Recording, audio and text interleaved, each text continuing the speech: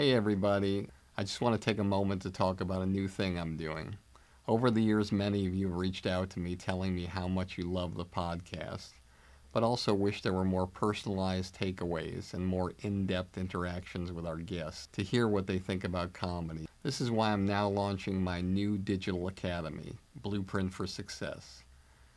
With exclusive interviews and comedy philosophies of stars and industry veterans, personalized versions of the industry standard podcast, commercial-free, and one-on-one coaching time with me. Blueprint for Success will give you the powerful tools that will take you up the elevator beyond the competition and reach the highest possible levels to achieve your dreams. Whether it be stand-up, sketch, improv, acting, writing, producing, directing, hosting, radio podcasting, social media influencing, or even if you want a career behind the scenes as a manager or an agent. Now I'm here to help, personally. We'll go on an express train of comedy and entertainment like nobody else has before. You can find out more about Blueprint for Success and the comedy business on my website at barrykatz.com. Together, we'll take your career where you want it to go. You are about to listen to an original episode of Industry Standard with Barry Katz. If you'd like more info on our schedule of upcoming shows, which will be available for download every Monday, or how to reach Barry through Twitter, Facebook, or email, go to barrykatz.com. After you finish the podcast, please take a moment to subscribe to it, leave a comment, and rate it, even if you think it sucks. Thank you for your support and enjoy the show.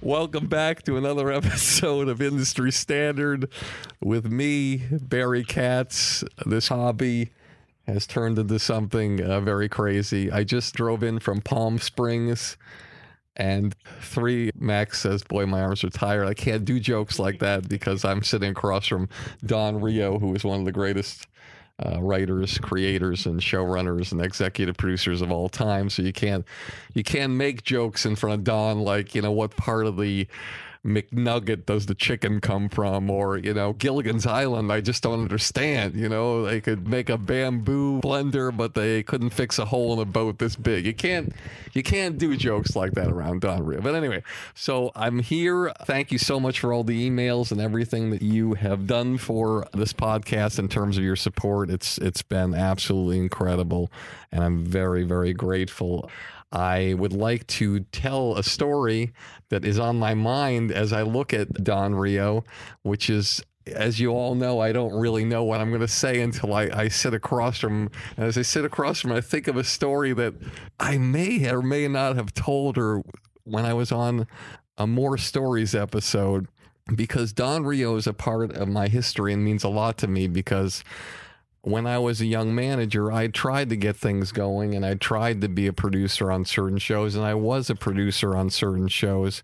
But the best credit you can ever have on a show where you have, I would like to say, you at least have a vote or at least some kind of influence on something, is the executive producer credit.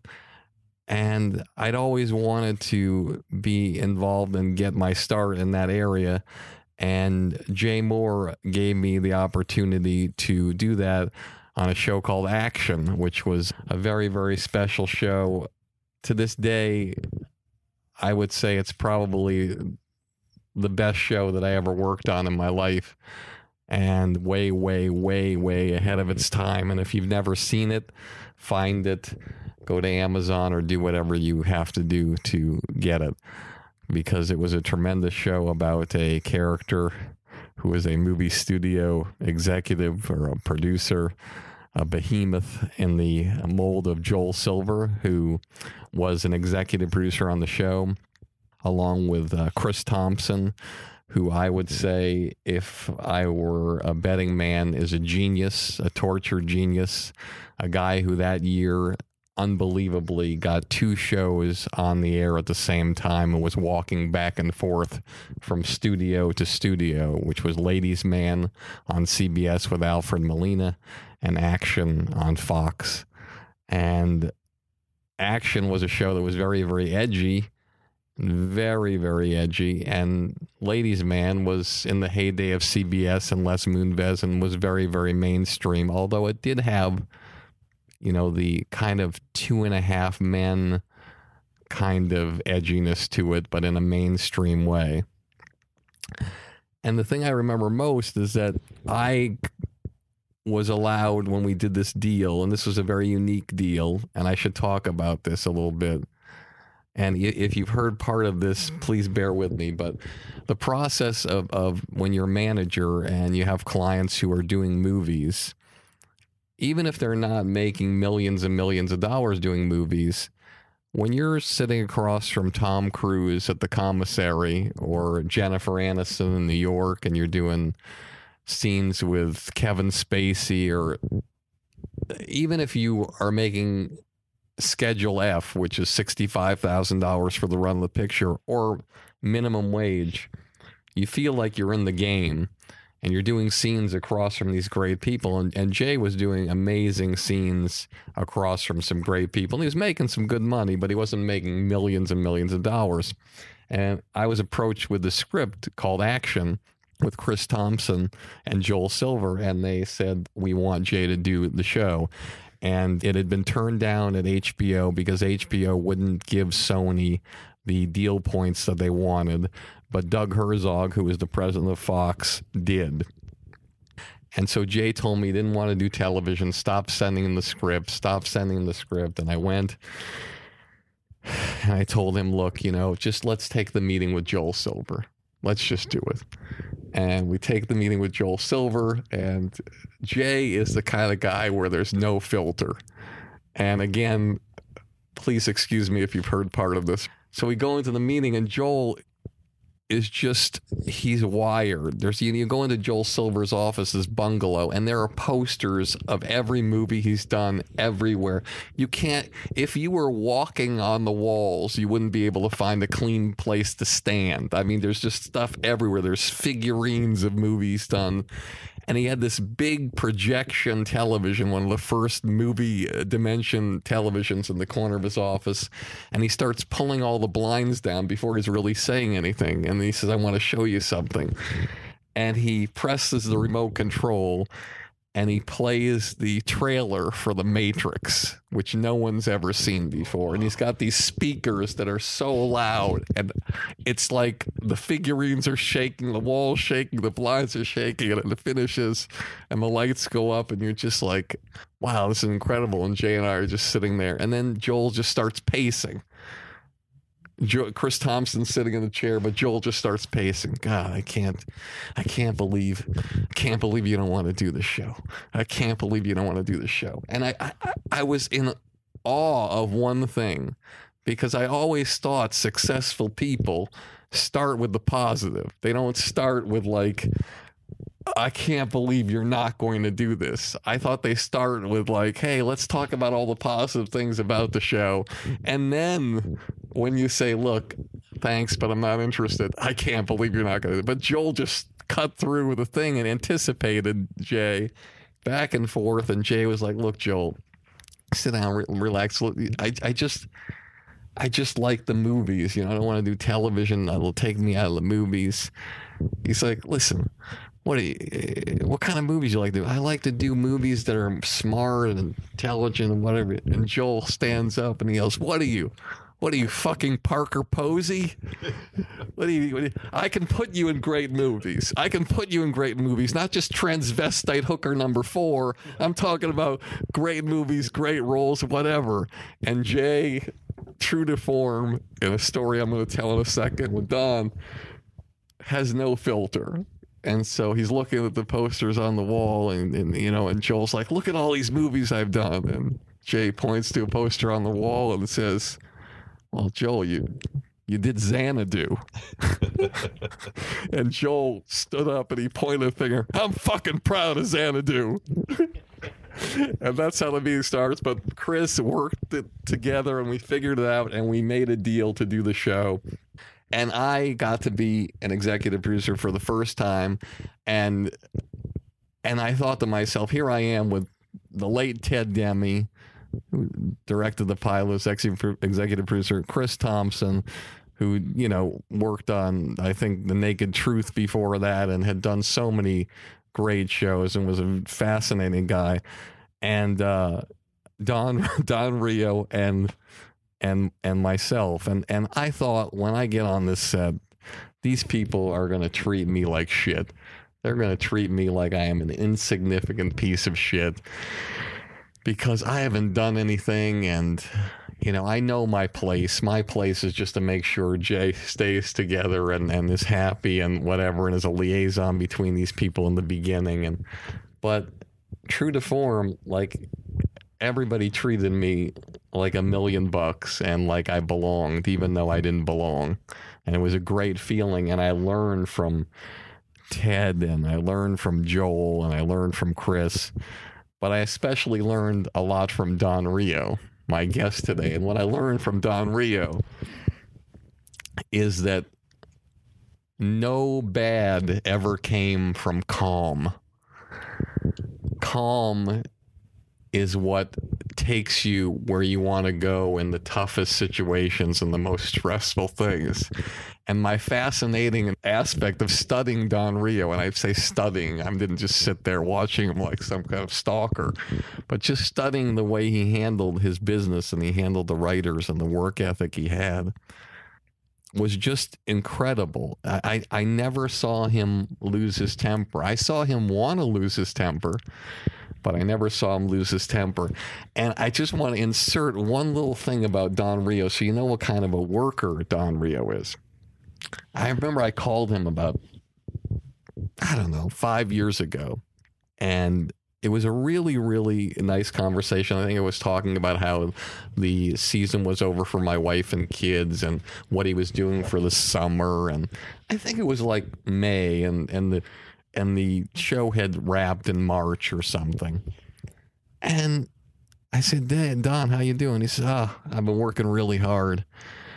I'm finally done. I said, what do you mean you're working really hard? He says, well, I just finished all my scripts for my wife and kids. I said, what do you mean you finished all the scripts for my wife and kids? I mean, you just finished the third or fourth year, and, you know, next year you'll get together with the writers and then you'll start writing the scripts. He's like, no, Barry, that's not how I work. I said, I still don't understand that. Barry, I just wrote 25 scripts in the last 2 months. And then when we get back, you know, I'll delegate them to the writing teams and then they'll punch them up and they'll work on them. But I needed to finish these 25 so I can take the summer and relax and do what I have to do. I said, you wrote 25 half-hour scripts in 2 months? I've never heard of that before. Yeah, Barry, that's what I do. That's how I do it. So I can take blocks of time where I can really live my life. Again, calm, did all the work. So cut to the story I'm about to tell. I'm on the set with Don and Jay Moore always had no filter and always would go toe to toe with people, even if he had never even really met them or known them or what. So I believe it was one of his first meetings with Don. He comes to the set and Don's in the director's chair and Jay sits down across from Don and in true to Joel Silver office form. And he looks at Don, he says, Don, you know, just looking at your resume, man, you've done a lot of great things. You know, you work with Gleason, you know, Slappy White, you create all these things. You worked on the Golden Girls. There isn't anything you haven't done. It's amazing. And he roped Don in, but Don's a shrewd guy. And Don said, yeah, thank you. And then Jay paused and he looked at Don and he leaned over and he said, you did Blossom. Come on, man. You created Blossom. What are you thinking? Blossom. And this is what I remember. Don just totally calm, just leans over and it's like literally like 12 inches away from Jay's face. And he says, Jay, I have a house in Hana. To drive there, it probably takes 7 hours, but, you know, really, you can only get there by helicopter, which I do when I go there frequently throughout the year and enjoy several blocks of time in this 10,000 square foot house, multi-acre area overlooking all the ocean and the beauty of Hawaii. And then Don paused and looked at Jay and said, "Go fuck yourself." Got out of his director chair and walked off. And I'll never forget that because Don had a way of calmly getting his point across. And from that moment on, Jay and Don had the greatest relationship that I've ever seen two people have. And there was never a point in time where I felt that Jay missed a beat with Don, and they had this great symbiotic relationship. And the message here is that, in my humble opinion, if you're going to get anywhere in this business, stay away from the people who lose their temper all the time. Stay away from the people who can't control their emotions. If you're a young person out there and you're in a affiliation of some kind of network or whatever it is, and your supervisor is somebody who is that kind of person, and you truly believe in yourself, get the fuck out and go to another affiliation and align yourself with people like Don, because I can guarantee you the people who started with Don, and we'll talk about this, who he hired in action, many young writers, two in particular, who stuck it out, he mentored, and they created shows on their own, and they do amazing work. And he has a lineage of people like that in his life. So stay away from the people who are negative, the people who are angry, the people who treat you like an insignificant piece of shit, and stay around the people who are calm and who have a sense of mentoring. And if you have that on your side, you will take it to the highest limits. Hey everybody, let me remind you one more time about my new Blueprint for Success. It's a project I've spent months and months working on just to help you jumpstart your comedy career and beat the competition. Whether you want to do stand-up, sketch, improv, acting, writing, producing, directing, radio, social media influencing, or even if you want a career behind the scenes as a manager or agent, Blueprint for Success will give you all the tools you need to take your career to the highest levels. With exclusive interviews, my top 50 commercial-free episodes from Industry Standard, one-on-one coaching with me, and unprecedented access into my knowledge and experience from over 40 years in this crazy business. I guarantee you that with Blueprint for Success, you'll become the creator you've always dreamed of becoming. No one's asking me to do this. I want to do it because I want to help you become truly undeniable.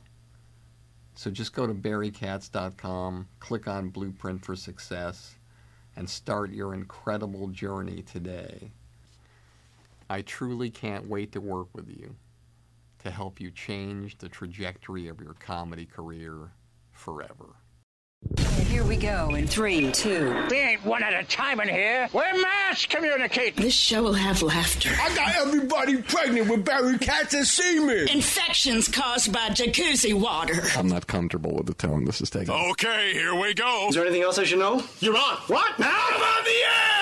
People on Twitter have been asking for Barry Katz to come back a lot. If you're undeniable, you will not be denied. If you want to be successful in show business, you get yourself a Jew white manager like Barry Katz. Here we go. You fucking firing me up, Katz. Being a manager is just turning no's into yeses. Undeniable. Creating holy shit moments. I love this man. Barry Katz. Back in the house. Let's do this. Welcome back to another episode of Industry Standard with me, Barry Katz, my guest, Don Rio. I am so excited. I can't even tell you guys. This is probably going to be one of the most influential and one of the most informative podcasts you will ever see. But I don't want to put any pressure on Don because, I don't want him to lose his temper. So I'm just going to introduce him. This may take longer than the cold open. Guy's got a lot of credits, but hopefully we'll be okay. Don Rio is an American television writer and producer. He has written, created, and produced hundreds of hours of television from the 70s to today. He began as a writer on ABC's Jimmy Durante Presents The Lennon Sisters, for which he wrote 5 episodes over the first season before writing for NBC's Rowan and Martin's Laugh-In. Can You Say Sock It To Me, where he wrote 50 episodes over 2 years. He would go on to write comedy specials, including the Jackie Gleason special and a Laugh-In special. His television credits include, but are not limited to, The Mary Tyler Moore Show, All in the Family, Private Benjamin, Empty Nest, The Golden Girls, Wizards and Warriors, Double Trouble and Hard Knocks, and many, many, many more, which we will talk about. He's worked with talented comedic actors, creating vehicles for them, including Jay Moore, Rhea Perlman, Lenny Clark, Rodney Carrington, John Larroquette, and Damon Wayans with My Wife and Kids, which went 5 years and 123 episodes. In 1990, he wrote and produced the TV movie Blossom, which spawned the successful NBC TV show of the same name, which we just talked about.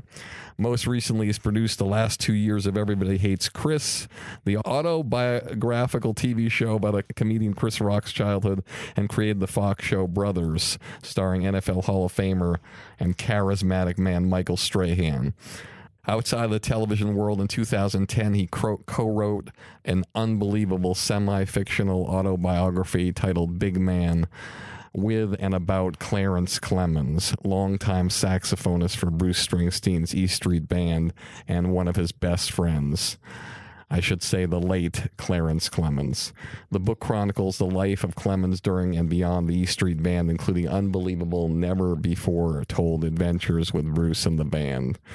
Currently, Don is the executive producer on 2.5 Men, where he's been there since 2011. Please welcome my guest today, the man, the myth, the legend, the slightly bored, Don Rio. Well, thank you. That sounds pretty impressive. I didn't realize I'd done all that stuff. How old is this guy? You don't look at old at all. Oh, I know. Well, thank you. Yeah, all of that is partially true. There are stories that go with every one of those credits, every one of the things you're talking about. But even before the first television show I did, which was the Durante Show, I had spent the previous 2.5 years on the road playing straight for a comedian named Slappy White. Yes, and I want our audience to hear this story because the way I remember it, Don Rio, as a teenager, was in Woonsocket, Rhode Island. I was in North Kingstown, Rhode Island, in my father's furniture store, and I heard that you could make money writing jokes. There was a column in the newspaper. A guy named Earl Wilson wrote a column, and he said that there was a writer in New York named Woody Allen who was making $500 a week writing jokes, and I thought that was astounding. How is that possible? I could do that. So I started to try to sell jokes to comics who came through town. First person who bought a joke from me was a woman named Kay Ballard. Kay Ballard, of course. Who's still around. And do you remember the joke she bought? I don't remember the particular joke, but it was a great relationship. She encouraged me and said she thought I should be an actor and I should be in a play with her. And we had a few adventures. But when you say adventures... Well, I visited her in New York. She sponsored me with acting lessons with a guy named Bill Hickey. But you're a teenager. I was a teenager. So your parents just let you go to... My parents didn't have a whole lot to do with this. I'm not sure how much I told them. I lived in Rhode Island. I would drive up to New York and take a lesson with Bill Hickey and then drive back and go back to the furniture store. It was the beginning of my schizophrenia. But it was an interesting time. She was about to do a play called A Mother's Kisses that Bruce J. Friedman had written. And she wanted me to play her son. That was how this started. And then there was a Really? strike, and it never happened. The play got canceled, and I met Slappy, and my life changed dramatically. Now tell our audience how you met Slappy. Okay, I'm in Rhode Island. I'm watching The Tonight Show with Johnny Carson, and Slappy White was on. He was a guest, and he was doing a routine called The First Black Vice President, which was he wore a derby hat and he put on sunglasses and smoked a cigar, and it was a question and answer thing. You know, where do you stand on unemployment? At the head of the line. I understand you were the first black athlete at the University of Mississippi. That's right. I was a javelin catcher. So he was very funny, and I thought, wow, this guy is really good. The next morning, that was a Wednesday. On Thursday morning, I pick up the newspaper, and he's playing a club in Rhode Island called the New Farm Supper Club. How far was that away from you? 20 minutes from my house. So I made a reservation, and I started writing jokes. So I wrote jokes Thursday, Friday, and during the day on Saturday, I go to the club, and he did 2 shows. And in the first show, he did The First Black Astronaut. And there's a maitre d' doing the straight lines. So in other words, he just does the way Slappy worked. He just did one full routine. He did a monologue, and then he would come back in whatever this costume was. And the astronaut, he had a jumpsuit and a helmet that he would come out in. And the second one, the Black Vice President, he would just put on the derby hat. And it was a set-up punchline thing. The first Black Vice President was 25 questions and answers, 25 setups and punchlines. And the audience, the demographic of the audience was what? Well, at that point, there it was white. It was all white. That was a white supper club. But as you'll see, between the 2 shows, I go to see him in the dressing room. I knock on the door. It was a dressing room. It was the manager's office. The guy who ran the place, and Slappy was sitting behind a desk. And I came in and I introduced myself, and I've got my jokes, and I said I've written some jokes. And he said, I pay $10 a joke. So I said, oh, that's fine, whatever. And he said, let me see them. So I gave him these, I think I had 3 sheets of paper. And he read halfway down the first page, and he had reading glasses on. He looked at me over the glasses. He said, can you read? And I thought, oh, shit. What if I misspelled something? What's this? And I said, yeah, I can read pretty well. He said, the reason I ask, he says, I'm using busboys and maitre d's to play straight. And when I do these 2 routines, and they can't read, they fuck up the timing and it's a mess. I said, yeah, I can read. He said, well, would you like to go on the road with me and play straight? And so you can write jokes every day and play straight for me in the act, and I'll give you $150 a week. $300 a week he was going to give me. $300 a week and pay my expenses. My father was giving me $150 at the time to deliver furniture. So it wasn't a difficult choice. So I said, sure. So he said, okay, we open at the Apollo Theater next Friday night with Jackie Wilson. So I said, great. And he gave me his address in White Plains. He said, if you can come up to the house, we can work on, some jokes. You got some good jokes here, and, we'll hang out. So I said, all right. Now, did you have a car? I had a car. I think I was 19. So I went home, and the next morning I told my parents I was leaving town with a 52-year-old black man named Slappy. And this was not well received. It was, I got a lot of cautions. But I went, and I went and hung out at his house for a few days. He was married to a singer named Laverne Baker at the time. Had big hit records, Tweedledee and a couple of others. Previously, he had been married to Pearl Bailey and really Dinah Washington. He was attracted to singers. I had Dinah Washington's album when I was a kid. Yeah. Well, I met her, not Dinah. I met Laverne the first night I arrived there. She was leaving the next day to go on a tour of the Far East, and Slappy never saw her again. She went off and never came back. That was the end of that marriage. It dissolved somewhere. Normally, it's the men who go to the Far East who you never see them again. That's right. And he lived next door to a woman named Jackie Mabley, Moms Mabley, and her daughter Bonnie. And they lived in the house immediately next to his house, which was a split-level house in White Plains. And there was a sign on the roof of Mom's house that said, no squares allowed. Big sign. You wouldn't recognize Moms Mabley off Now, stage. for those of you who don't know, Moms Mabley, one of the greatest female comedians or any comedians of all time. And I used to love her as a 10-year-old white kid. Yeah, she was great. She was Whoopi Goldberg recently did a biopic about her, and it's really worth tracking down. She was very, very funny. She worked the Chitlin Circuit, and she had this character that she did. Anyway, she did a character of an old woman. Very old woman, yes, the oldest woman in the world. So we worked, Slappy and I worked on the act, and then Friday we went to the Apollo Theater, and I walked out on stage for the first time in my life anywhere, and I introduced him as the first black vice president. That was the bill that it was Big Maybell, Slappy and I, and Jackie Wilson. And that was the first time I was ever on any stage anywhere. Were you nervous? Yeah, I was nervous. Were you the only white person on stage? I was the only white person in 10 blocks. There were no white people around there. I didn't see many white people for the next 2.5 years. Now, explain how you felt so comfortable, because from what I'm getting from your family, I'm not saying your family might have been racist, but they certainly weren't like 100% the other way. No, they were in between. I mean, it was a totally different time. The world was in a state of upheaval, and this is the mid '60s. It was pretty crazy, and attitudes were changing. They weren't racist, but they were worried for me. We worked the Apollo Theater when there was a riot in Harlem, and it was a little. It's a funny story. Years later, I was working with George Schlatter and Cher. We were doing the Cher special, and we went to New York together, and Cher was going to do a show at the Apollo with Diana Ross. So we went up to the Apollo Theater and sat with Bobby Schiffman, who ran the theater at that time. He had inherited it from his father, and he kept a record of every act that played there. So I said, well, look up the first time we played there, which was October of 67 or 68, I forget, and see what you wrote down for Slappy White. And he wrote, Slappy White has white boy with him, could be trouble. But there was no trouble. It was great. I mean, we were... So the first show you killed.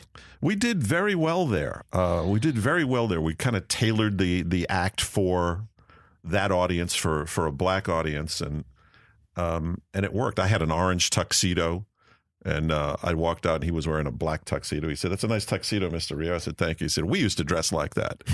So that was kind of an icebreaker. And after that, we just hit the road. So there was never any time in his stand-up where he would, how like on Def Jam when it started, one of the most favorite things that the African American comics would do would imitate the white man. Hey, brother. No, we never did that. We did a routine. So he never shit on the white person. We did a routine where I was reading Life magazine and he was reading Ebony, which at the time were the same size, and I would read the white version of a story and he'd do the black version of the story. It was fun stuff. No, I never experienced, oddly enough, any kind of racism in either direction. Now, I'm going to ask you a personal question. Sure, go ahead. You're in that world. Yes. Obviously, the women in your life are now all black women that are around you. Are you like going out with at that time, which was a very tough time, were you experiencing a lot of interracial relationships that were sort of taboo? Everybody that I met and spent time with in that 2.5 years was non-white. Except when I would come home. When I would come home to Rhode Island, I had friends in Rhode Island. It was really an odd existence. He would book 2 weeks at the Flamingo in Vegas, and we'd play the 2 weeks and then have 2 weeks down, and I'd go back to the furniture store. It was insane. It was crazy. We'd be up all night in Vegas for 2 weeks, and then I'd go to the store at 10 o'clock in the morning. It was a bizarre time, which ended basically when he and Steve Rossi had come to see us. He had split up with Marty Allen, and he had an offer from Caesar's Palace for he and Slappy to do pretty much the same act except with Steve singing. And Slappy offered to keep me on as a writer for the same amount of money, and I said, no, I want to try to crack Hollywood. So I came out here and moved into the Players Motel on Vine Street and decided to get a job. All right. And so you took the risk and came out here. I did. Yes. So how did you get the first job? Oh, this is a good story, Barry. I was sitting in the Players Motel on Vine Street. I gave myself 6 days. to get a job. I figured if it takes longer than that, it's probably not going to happen. So wait, you came here with enough money to last you 6 days? Yes, that's right. And a collection of jokes about the size of a phone book, because I had written jokes every day for 2.5 years. And these were typed or written by hand? They were typed. They were typed on an old typewriter, an old blue. I can't remember what kind it was. So I later got an IBM Selectric that was stolen by this guy in Harlem named Sylvester the Pants Man. He was called Sylvester the Pants Man because he would steal to measure. In other words, he would take your measurements and then he would go out and steal and have pants tailored that would fit you perfectly. You could also buy cars from Sylvester. He worked out of a club called the Blue Book in Harlem. Fascinating guy. Anyway, he stole me an IBM Selectric typewriter, which I used in later years. So you knew that he stole a typewriter, but you still bought it? Yes. I wrote all my material on a stolen typewriter. I just don't picture you. I look at you in the highest esteem. And Yeah. Well, you weren't around then. I also didn't look like everybody else at that time. I was influenced by black entertainers, so I wore a lot of satin. I had sunglasses that matched the color of my shirt. My hair was long at the time. This is in the late '60s. I had hair like the Beatles. And that was an unusual thing at that time. Now, don't be mad at me for asking this. I'm going to go back to the well here. Yeah. So you're dating a lot of black women. Yes. And did you tell your family? No, I don't remember telling them anything about my adventures on the road. There were more things than women. It was a whole new world. Like Slappy became a surrogate father to me, and he told me things that a real father would never tell me. For instance, he said, "It's okay to smoke dope, but stay away from cocaine." Now, this is very good advice, but your dad is probably not going to give you this advice, right? Your real dad isn't. But Slappy did, and I took his advice, at least for 20 years. And you're still taking his advice? I take it now, yes. There was a brief period there where I ignored it. So I stopped you here. So go for the next story of how you're coming here, where you have $1 in a dream, 6 days. Yeah, and I had a bunch, and I had a phone number because Slappy had done a special called Soul, which was a black version of Laugh-In that George Schlatter produced. Mm-hmm. So he gave me George Schlatter's phone number. He said, call him when you get to L.A. And George Schlatter is one of the most iconic comedy producers of all time. And you've got to have him in here. He's the best guy ever. He's got the greatest stories. And I haven't had him in here yet. And he's produced every kind of comedy. And to this day, I don't know how he does it. He still produces great things. I love George Schlatter. He's the last of the real cougars. He's the last of the real honest-to-God producers. Anyway, I had George Schlatter's phone number. I'm making air quotes here. So we worked our last date in Dallas, and then he was going off to Vegas to be with Steve Rossi. And I came out here and booked into the Players Motel on Vine Street, which is now called something else. It's a Travelodge or something. It's near Santa Monica, behind the pavilions. How much money did you have on you? Oh, I don't remember. I had less than $500 for sure. So I got there on a Sunday. I got there on Sunday night. I was watching some hockey playoffs, I remember, and the next day I got up and I called George Schlatter. And it was the NBC switchboard. That's what the number was for. So I asked for George Schlatter, and I waited, and his secretary, Donna, answered. Said, George Schlatter's office. I said, hi. I introduced myself. I said, I've got this material. I'd like to talk to George. She said, he's in a meeting. He'll call you back. So I said, okay. This is the first time I had ever heard the phrase, he's in a meeting. And I believed her. I thought he was in a meeting and he would call me back. He didn't. So I sat there all day on Monday, and because back then you didn't have a cell phone, you had the hotel phone. You had to sit by the phone. Yeah, you were tethered to the phone. I had to stay by the phone. He never called back. So I thought, that's weird, So Tuesday morning, I call him again, and got Donna again, and she said, yeah, he got the message, but he'll call you back. He's in a meeting. So I said, okay, all right. So I hung up, and now I'm thinking, this guy's not going to call me back. So we had done the Steve Allen show, Slappy and I, and two guys who ran it were Jeff Harris and Bernie Kukoff. And Jeff had said to me when we did the show, did you write these jokes? And I said, yeah. He said, well, if you're ever looking for a job, give me a call. So I called the Steve Allen show. And switchboard answered. I said, Jeff Harris and Bernie Kukoff. They said, they're not here anymore. They've been fired. So I said, oh. I said, well, who's running the show now? And they said, Elias Davis and David Pollack. So I said, well, can I talk to them? And they said, let me put you through their office. They were in a meeting. They'd call me back. They never did. But they gave me a number for Jeff Harris and Bernie Kukoff. So I called the number, and Bernie Kukoff answers the phone because his secretary, Tina, was in the bathroom. This is a pivotal point in my life. Fate is such a strange Tina thing. doesn't go to the bathroom at that exact moment, I'm working in a furniture store today. Maybe. Fate is a very strange thing. So whenever you're in a relationship and your girlfriend has to pee, think of it as a good moment. So Bernie answers the phone and he says, yeah, what do you want? I said, well, I went through the whole spiel again. He said, how old are you?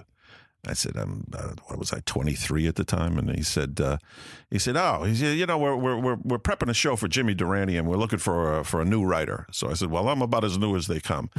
So he said, you have any material? So I said, yeah. He said, bring it over.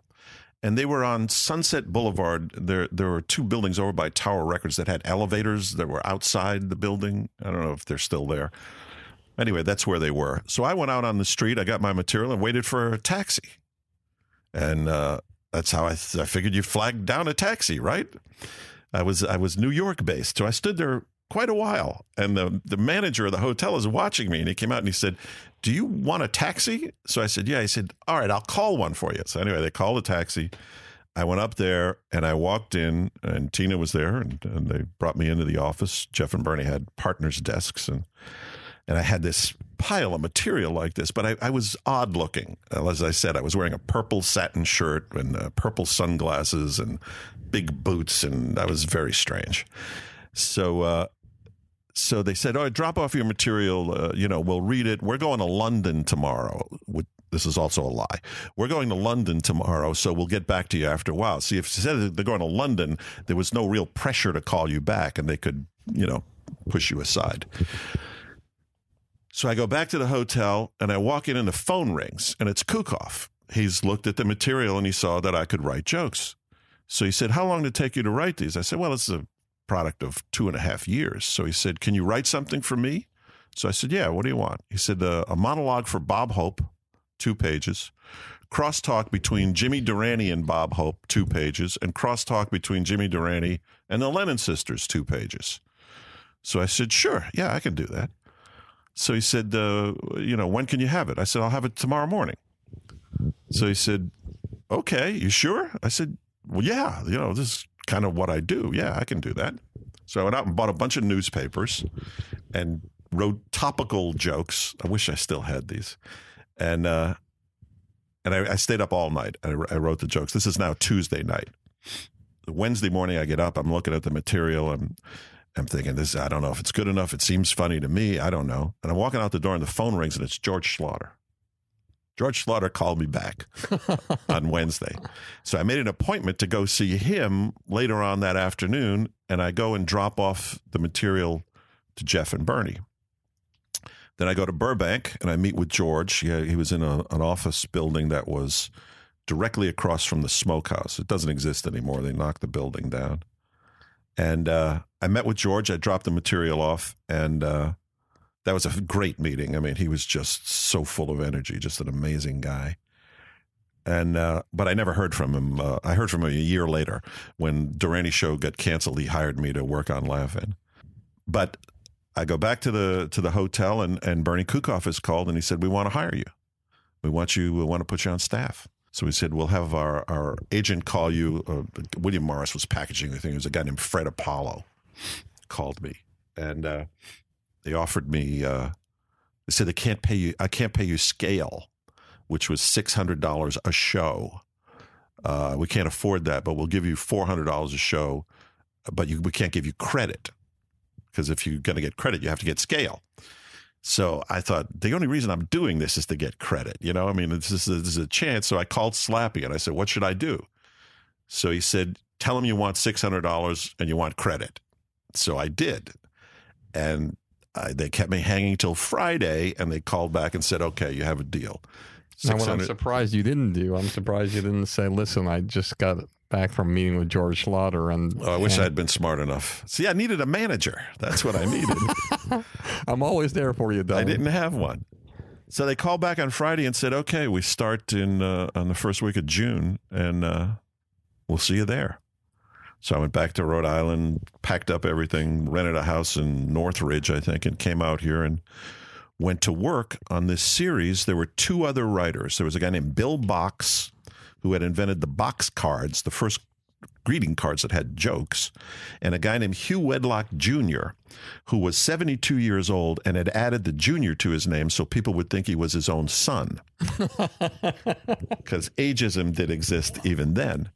And Huey, he was a great guy. He had worked for Jack Benny for years and years and years. And he had all these great stories, and he was kind of a cynical guy, you know. He said, let me tell you what show business is, kid. They get you used to living on $1,000 a week, and then they take it away. Right? And he was right about that. He was right about a lot of things. He said, you know, if Milton Berle likes you, he'll show you his cock, which was also a thing that turned out to be true. Because Jimmy that year had called in all his favors. So we had all the biggest stars in the world, no pun intended. Sinatra was on that show, and Danny Thomas, and Bob Hope, and Burl, and all kinds of people were on that series. That series had its own problems because in the middle of production, in the middle of the season, some lunatic shot and killed the father of the Lennon sisters, some guy who thought he was married to one of the Lennon sisters. It was a bumpy ride. What's interesting is even back then, in the very beginning, television would take musical artists who had no comedy training and try to make them funny. And throughout time, you were involved with a bunch of those things, like the Cher special and everything like that. Yeah. Now, thankfully, she was funny. Cher was funny, yeah. Cher was great. So you do that show. What's the next step in your career? What happens next? George called, and I did 3 years on Laugh-In, where I met Alan Katz, who became my partner. We wanted to break into half hours, which was a much higher art form. You know, if you're a joke writer, you couldn't write half hours. Can we just talk about Laugh-In for a second? Sure. So again, probably one of the most groundbreaking shows at the time. Indeed. Yeah. Dan Rowan and Dick Martin. Okay, so they were a comedy team that worked the circuit, and they were given their own show. But when they got the show, were they known as... You know how certain comedians get shows who shall remain nameless, some of which you've worked with, who they get shows and the other comics are looking around, you know, saying, dirty, rotten world, that guy couldn't hold my jockstrap. Was that comedy team, were they respected, or were they just given a show ahead of a lot of other guys that were much more respected at the time? I have no idea. I had never heard of them. I wouldn't know them if I ran into them on the street. All I knew was I had a job, and there were two guys named Dan and Dick who were the stars of this thing. I didn't know what their history was. I didn't know where they stood in relationship to other teams. I was just happy to have someplace to go. So you have your cast there of all these unique individuals, Joanne Worley, Ruth Buzzy, Henry Gibson, yeah. Goldie Hawn. Yeah. And then later, Lily Tomlin. Now, when you were there and you step on the set and you just meet these people the first time, or maybe you see the first show before it airs, who was it of all those people that in your mind you thought was going to be the biggest star? Oh, it was definitely Lily. You know, I thought Lily was, and I still think, a genius. She joined the show. The show was the number one show in the country when I joined it. It was already a hit. It was in I think it was the third year, and I stayed another 3 years. George, in fact, left, and the show was taken over by a guy named Paul Keyes. But Lily was, I thought Lily was the best thing to ever come down the road. And I think I was right. you know. And Goldie was one of those people who was lit up from inside. You know, she just had that light around her. She was clearly special. Got it. Interesting. And so keep going. So now you're telling me how that. Yeah. Well, we got I got to with all the writers. The writers were housed in a motel. Very few people know this. It was called the Toluca Capri. It's still there. It's diagonally across the street from Warner Brothers, and we had all the apartments in that motel, a hotel. I guess it's so. It was a working and living house. Situation. Well, we didn't live there. There was a woman who did live there. We're never really sure what she did, but who wasn't part of our group. But the rest of the Laugh-In writers were housed in the Toluca Capri. And do you know, as you're going into the next gig, do you know that I'm never going to do another job at the furniture store again? It's like, what was the moment that happened where you said, I'm confident that I'm never going to have to go back? Well, when I got on the Durante show, I then got an agent. You know, I like to say my agent believed in me when everybody else did, but I got an agent, a great agent actually, a guy named Bernie Weintraub, and he was partnered with a guy named Stu Robinson, and they had their own agency. They had both been in the big agencies, and they started this little boutique agency. And I knew once I signed with them that I was never going back to the furniture store. There's no way. I'm staying here, no matter what happens. But, you know, this business, this life of ours is like living on the side of a volcano constantly. You never know when it's going to blow up. You never know. And I mean that in both ways. You blow up and become very successful, or you blow up and you're lying on the side of the road in pieces. You know, if you're looking for security, this is the wrong place to be.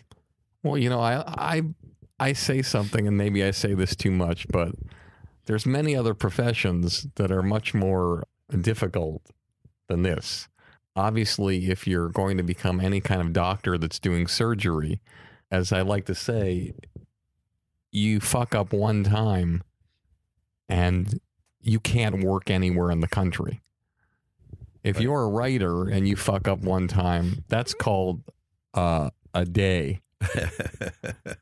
And then it's rewritten and you make it work. So I think that writers and people in this business, I think it's a much better situation than people give it credit for, because as a writer, yes, it is tough because, you know, you write something and then maybe somebody says we don't like that, but then you just rewrite it and you have a chance to do again. No, very rarely do you hand something in and somebody says you're fired.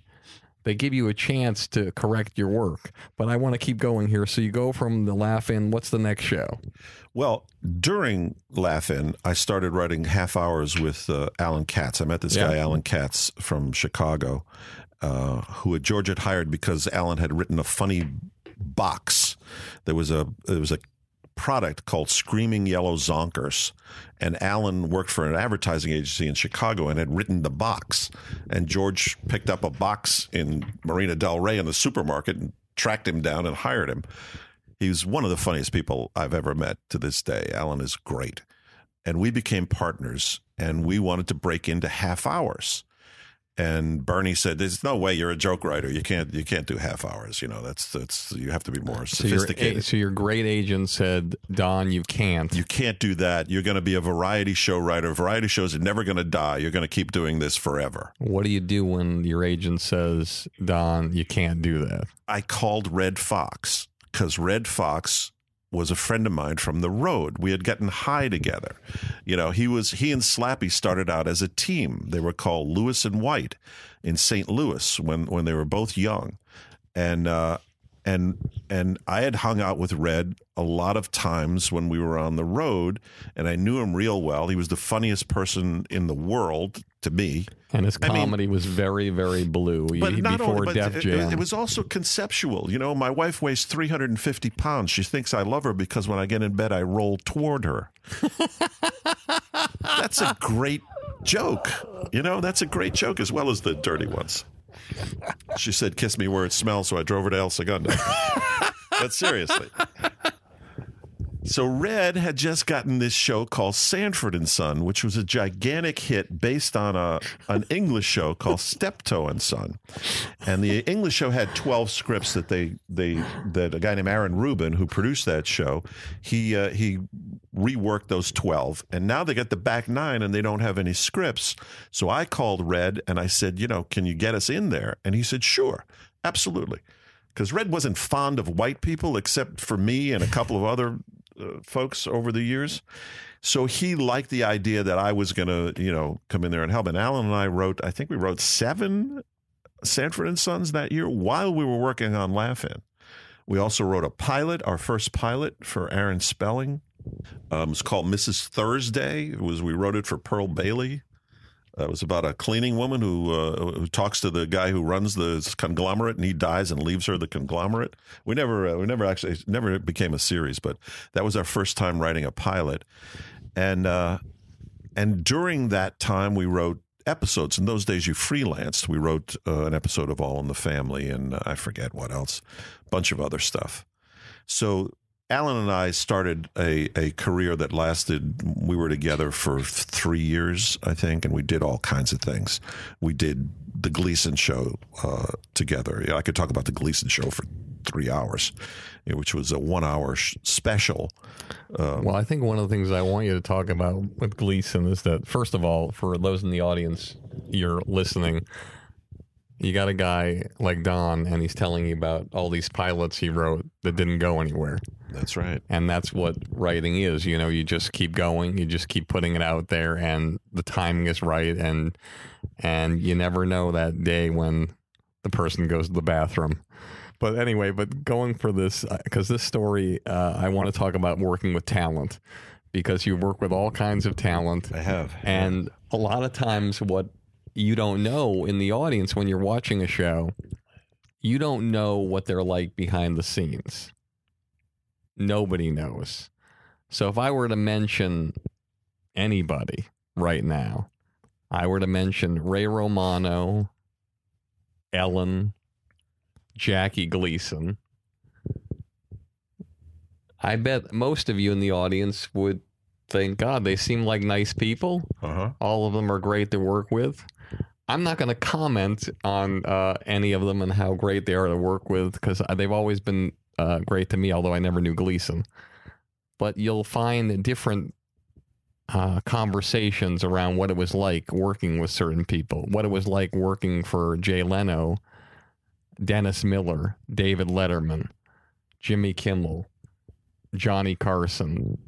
Everybody has different stories, but when you see them on television, huggable and lovable, and you don't know. Now, with Gleason, when I watched, all I saw was a guy who I thought was huggable, lovable, and a genius. But you and the writers saw a different side of him. Could you talk about that? Well, yeah. First of all, I agree with you. I watched him under very unique circumstances, which I'll get to at the end of this story. Alan and I were a really hot team at this time. This is around 1972, 73. And 2 guys named Frank Pepiot and John Aylesworth had been hired to go down and do the Gleason show. They'd been hired by a producer named Bob Finkel. Frank and John had created Hee Haw, which was a country version of Laugh-In. It had been canceled by CBS while it was in the top 10 because they wanted to change their viewer profile. And Frank and John mortgaged their houses, risked everything, and went station to station and syndicated that show by themselves, ended up with more stations than CBS had, and became really, really rich. So that's where our starting point is. They were also, Frank Pepiot was one of the most elegant drunks I've ever met in my life. He was just the classiest guy, but he always had a martini in his hand. He was always kind of very much like Peter Lawford. He was sort of like an English lord. I loved Frank Pepiot and also John. So anyway, they called us and said, would you come and talk to us about working for Gleason? So we go out to Malibu. Frank was renting a house in the Colony. And we knock on the door, and Frank opens the door. He's got a martini in his hand. He says, Cats in Rio, yes. Do you drink? So I said, yeah, occasionally. He said, good, come in. Let's drink and talk. And his thing was, we get to wear this T-shirt. We worked with Jackie Gleason. We're going to write an episode of The Honeymooners. This is it's an opportunity you can't pass up. So we made a deal. We go to Florida, and Gleason at the time was in a place called Inverary, which it's slightly past hell, about 2 off-ramps past hell. Now, when you're working with a big star, when a show has to come to him. Yes. Oh, yeah. The show took place in this development that he was part of called Inverary. And at the time, it might be very nice now, but at the time it was brand new and it was way away from the ocean. And it was August in Miami. So it's not good. So we get there the first day. We're meeting at the tennis club, and Gleason is sitting. There was a lake there, and a man-made lake, and Gleason is sitting with his back to the lake in the shade, and he has chairs all set up in the sun for all of us to sit. And he sits down and says, "Okay, here's what we're going to do." And he runs through the whole show. And then he comes over and shakes hands, introduces himself to me and to Alan. And I thought, this is nice. Okay, we had to sit in the sun, but it's all right.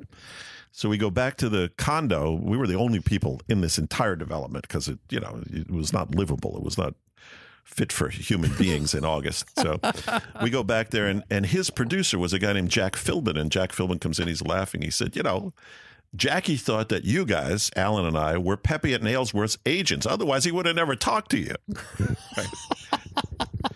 And in fact, Jackie didn't talk to anyone except a writer named Walter Stone, who worked for him for years. Walter was also a great guy. But Jackie, if I asked you a question, you're Jackie Gleason, you would answer Walter. You wouldn't talk to me directly. He was difficult. He would sneak around in the afternoons and peek in the window. This is one of the biggest stars in the world, and he would peek in the windows to see if we were working at 3 p.m. Frank and John were rich, and they'd fly to L.A. every weekend, right? They'd come back, but Alan and I were stuck in the Everglades for 6 weeks. Anyway, cut to the night of the show. We write the show, the whole show, The Honeymooners and the Reggie Van Gleason in a week, because he had the story all laid out what he wanted. It was not difficult. So he said, work on the monologue. So we worked on the monologue for 5 weeks. We wrote jokes every single day. They were never good enough, never enough to say, okay, take some time off. So 5 weeks of writing jokes, and we go down. There's a big production meeting. All the stars are there, and we moved to Miami. Frank and John moved us to Miami, not the show. Frank and John got us hotel rooms at the Doral Hotel, and it's the night of the show, and it's raining hammers and nails. It's raining the way it can only rain in the tropics. It is unbelievably pouring down rain. We have one car. Frank's driving. Frank's a little tipsy. It's early, though. John is sitting in the passenger seat, and Alan and I are in the back seat. It was some kind of Ford or something. Anyway, we pull up to the Miami Beach Auditorium, and we go around the side, and there's a guy standing there. I remember he's wearing a yellow slicker with a kind of a policeman's hat and a long yellow slicker, and he's got a list. So we pull up, and Frank rolls down the window, and he says, "Hi, we're the writers." And the guy said, "What are your names?" And Frank gives him our name, and the guy says, "You're not on the list." And Frank turned around, he looked at me, he said, "We're not on the list." So he said, "What do you suggest we do?" The guy said, "Well, there's a parking lot 2 blocks down. There's some spaces on the 3rd floor. You park there, and then you walk back." Frank says, Oh, great. Thank you very much." And he rolls up the window, and he turns around. Now, in front of the Miami Beach Auditorium, there was a circle then with grass and a flagpole in the middle of the circle. And Frank turns around, and he decks it. And we back up, bounce over the sidewalk, and slam into the flagpole. Frank opens the door, and he gets out, and he's standing there. He's backlit now because there's lights coming from the marquee. He's backlit. He stands there. He's instantly soaking wet, and he says, "See ya." And he walked off into the night, and I never saw him again. was the greatest exit in the history of time. He just went away. So at some point, John gets out and follows him. That's two people in your life that you never saw again. John follows him. Alan and I finally make our way into the Miami Beach Auditorium, where Jackie Gleason has set up a monitor and a couch for us and his agent, a guy named Sam Cohen, to watch the show in the men's room of the Miami Beach Auditorium. There's an ante-room kind of, they used to call it a smoking area, a step up here, and then a row of urinals that went, 3 city blocks. And we're sitting there on this couch. People are coming in to go to the bathroom. It's all about urine. Yeah. Well, and the monitor comes on. The show starts, right? It's freezing in there. It's 55 degrees. He always had it cold in there. And Gleason comes out and he says, now, don't forget, we've been writing monologue jokes for 5 weeks. Gleason comes out and he says, ladies and gentlemen, the greatest audience in the world, the Miami Beach Auditorium. We got so much show tonight, we're not going to do a monologue. Here's the June Taylor Dancers. Right? So after all this time, he skips the monologue and then does the rest of the show. And I sat there in the men's room after 5 weeks of dealing with this guy, and he made me laugh. He was brilliant. So that's my Gleason story. So in your mind, I've heard this a few times by a few great writers like yourself, that I'll tell you where I heard it. And if I heard it the last time, I remember from an executive producer, Robert Morton. Yeah. Variety producer, Morty. And he told me about the day after 15 years of working on the #1 show on television and late night. Letterman calls him in his office and says, we're going to make a change. And he says he never saw Letterman again, never talked to him again. And I asked him, do you watch the show? And he says, every night. Every night he makes me laugh. So what that tells me is the great, great artists who are the geniuses, they transcend bad things that happen to you with them, and you still have to watch them. Yeah, well, there's a separation. You have to make a separation between the art and the artist. There's an old saying that never sit too close at the ballet, because if you're up front, you can hear them grunting and farting and stuff, and it ruins the illusion. So you don't want to get too close to your heroes. It's often depressing.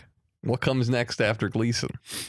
Oh, Gleason, there was a string of variety shows, and then we got hired to work on MASH.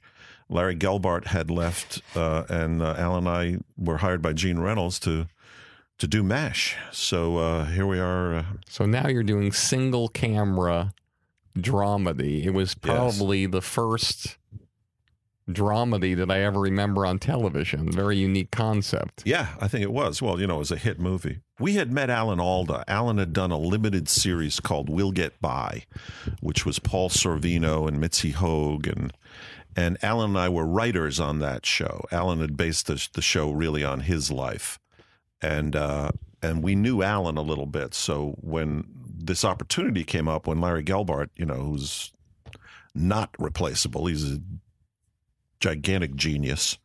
When he left, there was an opening there, and we got the opportunity to work on that show. And I believe the only cast member that was on the show from the movie was Radar O'Reilly, right? Gary I think Berghoff. That's right. Yeah, Gary Berghoff. Yeah, which is another guy who was fascinating, who was huggable and lovable on television, and behind the scenes was probably the most difficult person on the set. I wasn't directly involved with Gary, but I remember people talking about him being, the one guy who wasn't as easy to get along with as everybody else in that group. I never experienced it, and I wasn't there when McLean Stevenson was there, who apparently was also somewhat difficult for Larry. Who left when it was a hit show. And, people always talk about stars that leave shows like McLean Stevenson and Shelley Long, I believe, on Cheers, and if they make the right decisions. And what's odd is when you look at certain situations like that, I don't know of one example where somebody left a hit show early on where it suited them and things went well? I can't think of one off the top of my head either. But that, you know, when McClane left, there was a full episode that was written about him leaving. And then Larry wrote another scene. And the scene where Radar comes out and says he's dead, his plane went down. I remember Nobody that. on the stage knew about that, you know, and Larry did it at the last minute to really cut off any possibility of McClane coming back. That was a moment I'll never forget on television. Yeah, yeah. All right, so you did a bunch of variety shows, and we don't have to get into every one of those because we don't have time. We don't have time. So tell me when the first scripted show you worked on where you really were like, wow. Obviously, you worked on the Mary Tyler Moore Show a little bit. You wrote on All in the Family. Yeah, wrote episodes, These are amazing shows. The Golden Girls. Yeah. I mean, you work with some of the most amazing talent in the world. Absolutely, yes. So when was the first moment where you got a chance to create your own show and get something on television? Do you know? As opposed to working for the man. Yeah. I think the first one was Wizards and Warriors. I think that was the first one I created that went to series. It was kind of like I had read The Princess Bride and I wanted to do something like that. And Wizards and Warriors was that. It was, you know, it was a medieval action adventure piece set, in my mind, in the distant future when wizardry had come back into vogue and so on and so forth. Anyway, I think that was the first one. But I remember a startling moment for me was I had written Fade In Interior Castle. And then one day I walked onto stage, I think it's stage 23, the Friends stage at Warner Brothers, and there was a castle on the stage. And I thought, God damn, this is good. This is a good job. I write it and there it is. You know, it was, that was kind of fun. Bill Bixby directed a lot of those episodes. Bill Bixby. Wow. Yeah, he was a good friend of mine. The first show he did was Courtship of Eddie's Father. Yeah. And then, of course, the Incredible Hulk. He did a bunch of series. He did The Magician. A lot of stuff. He was a great, great guy, Bill. I loved Bill. And he was working for me when he passed away. He was directing Blossom. Now, I don't know, was he sick or did he was very, very sick. Yeah. He worked up until 2 days before he died. The last thing he said to me, he was driving off the lot. He was being driven. He couldn't drive anymore. And I walked out of the stage and his car was pulling by and the car stopped and he rolled down the window and he gestured to me. He was very, very weak at that time. And I came over and he patted my hand and he said, "Order the good wine." And that's the last thing he said to me. And he died 48 hours later. But why was he telling you that then? Because he knew he was dying. He knew he was dying, and that was his advice. Don't waste your time. Enjoy every sandwich, as Warren Zevon said. Order the good wine. Don't order the cheap stuff. Because you never know. God, that's tough advice, telling a Jew. I'm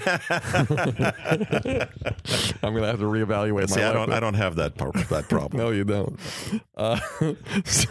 So keep going. What's next for you after that? Boy, you know, there was a whole series of shows that I did. The ones that stand out in my mind, the John Larroquette show was as good as this business gets. That was me. the one in the bus station. Yes. And relationships, because Lenny Clark was in that show, and you eventually did a show with Lenny as well. Did a show with Lenny, yeah. So Larroquette, that was an amazing show, Larroquette, and I want to just talk about this for a second, because John Larroquette, certain guys who are just like, they seem like they're built for television at the time, and he was like a Ferrari for television.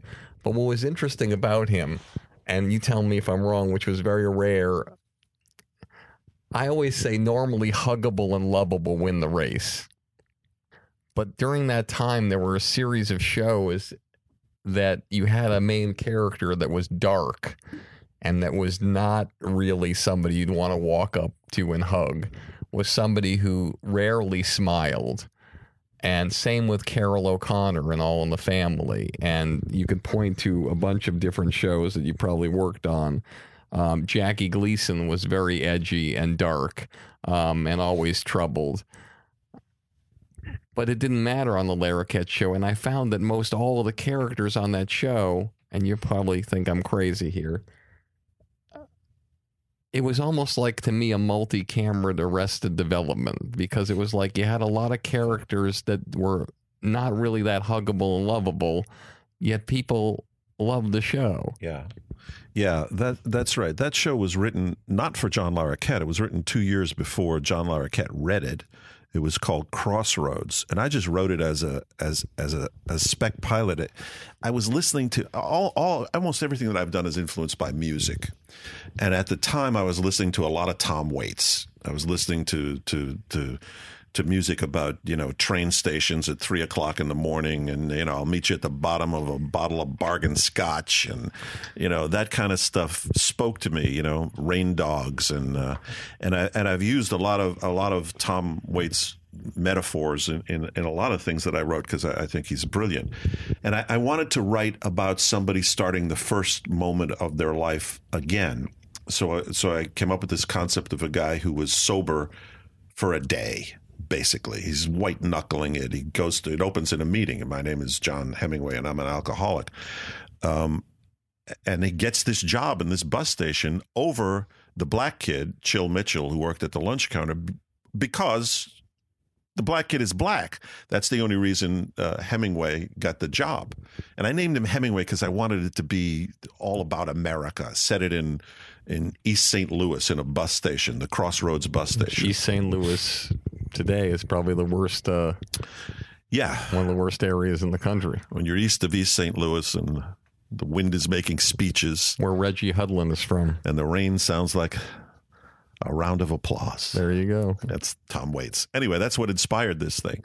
So I wrote this on spec, and it sat around, and we couldn't get any traction with it at all. And for those of you who don't know the lingo, and most of you do, but some of you don't, and when you write something on spec, you're writing something essentially where you don't get paid. You just write it, and you're trying to submit it places, trying to get other writing jobs maybe from it, and the goal would be to get it produced as your own pilot, but you're basically writing it on your own with nobody funding you and nobody giving you any money. Actually, I wish that were the case. I was under an overall with Thomas at the time, and I was trying to earn this money, so I was generating scripts and got it. Okay. And actually, that's how it came to fruition eventually. Larroquette came off of Night Court, and he was looking for a writer to work with to develop his own series. So he asked for a bunch of scripts from, I guess it was from Warner Brothers. Paul Witt heard about it and slipped Crossroads into the pile of scripts that John was going to read. John read it and said, I want to do this. This is the show I want to do. So 2 years after I wrote it, it became a series. Incredible. Very successful series. Yeah. There's so many things. It got turned down first by Jeff Sagansky at CBS, who I later worked with. It was really interesting because I was so proud of this script. I thought, this is the best goddamn thing I've ever written. Jeff Sagansky was the president of CBS. He was the president of CBS at the time. And we sent it to Jeff. I had pitched it to him, even though I already had the script. And I sent him the script on a Friday, Paul Antonio. We had already hired a casting director. That's how confident we were. And Jeff called on Monday morning. He said, listen, I read the script and I hate it. So I laughed. I thought he was kidding, right? I said, oh, yeah, right. He said, no, I really, really hate it. And I'm not going to make you jump through hoops. I'm not going to give you notes and make you go through the whole process. I just want it off my desk. Wow. So Jesus Christ, can I be that wrong? Can it be off that much? And I guess, I talked to him years later, and it was because it was so dark.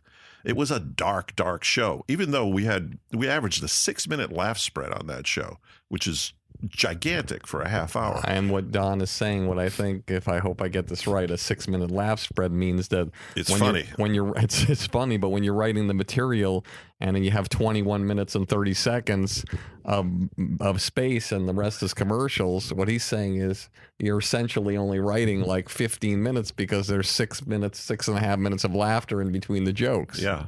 But it was a dark show. I remember when I was writing it, I was at the Del Mar Fair, and I was taking my kids there, and there was a ride, and on the ride there was a sign that said, "This is a dark ride." And I thought, God damn, that's poetry. That's just fucking great. So that's the only thing that Hemingway had was this sign that said, "This is a dark ride." And he hung it on this bare office in the bus station. And Liz Torres played Mahalia, the woman who had been there through. There was an outline of a dead body of the previous manager on the floor. And she walked in and she said, "What's with the sign?" And he said, "Oh, I got it at a carnival when I was a kid. It's kind of my philosophy. I think there should be one of those hanging at the end of the birth canal." Well, that's, I remember writing that line and I put the pen down and I thought, God damn, I should stop right now because it's just never going to get better than this. I'm never going to write anything better than this. And the whole show had that tone, Shy McBride was the janitor who wouldn't go in the men's room because it was so hideously filthy in there. He wouldn't clean the place up. There was a guy living in a phone booth, and there was the hooker. There was Gigi Rice played an actual hooker. The scene was a guy comes up to her and he says, "What'll it take? What does it take to go out with a girl like you?" And she says, $300. And he says, "What would it take to go out with me for nothing?" And she said, "A rip in the fabric of time." This was not typical network sitcom stuff. So, in hindsight, I think Jeff may have been right. It wasn't suited for CBS. Oh shit!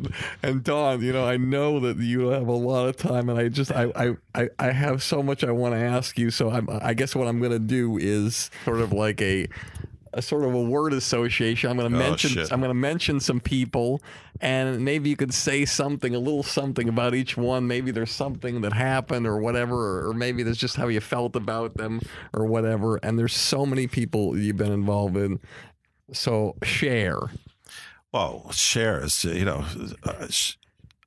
first of all, when I got hired to do that special, George Schlatter hired Alan and I to do that special. I thought Cher was the most beautiful woman in the world. I mean, I thought she was just the hottest thing on two legs. And she also introduced me to my wife, coincidentally. Wow. We met on that show. I remember that too. I remember that moment. We were in a building on Beverly Boulevard, and I looked out the window, and a 1940 Chevrolet pulled up across the street. And this woman got out with white hair, but she wasn't old.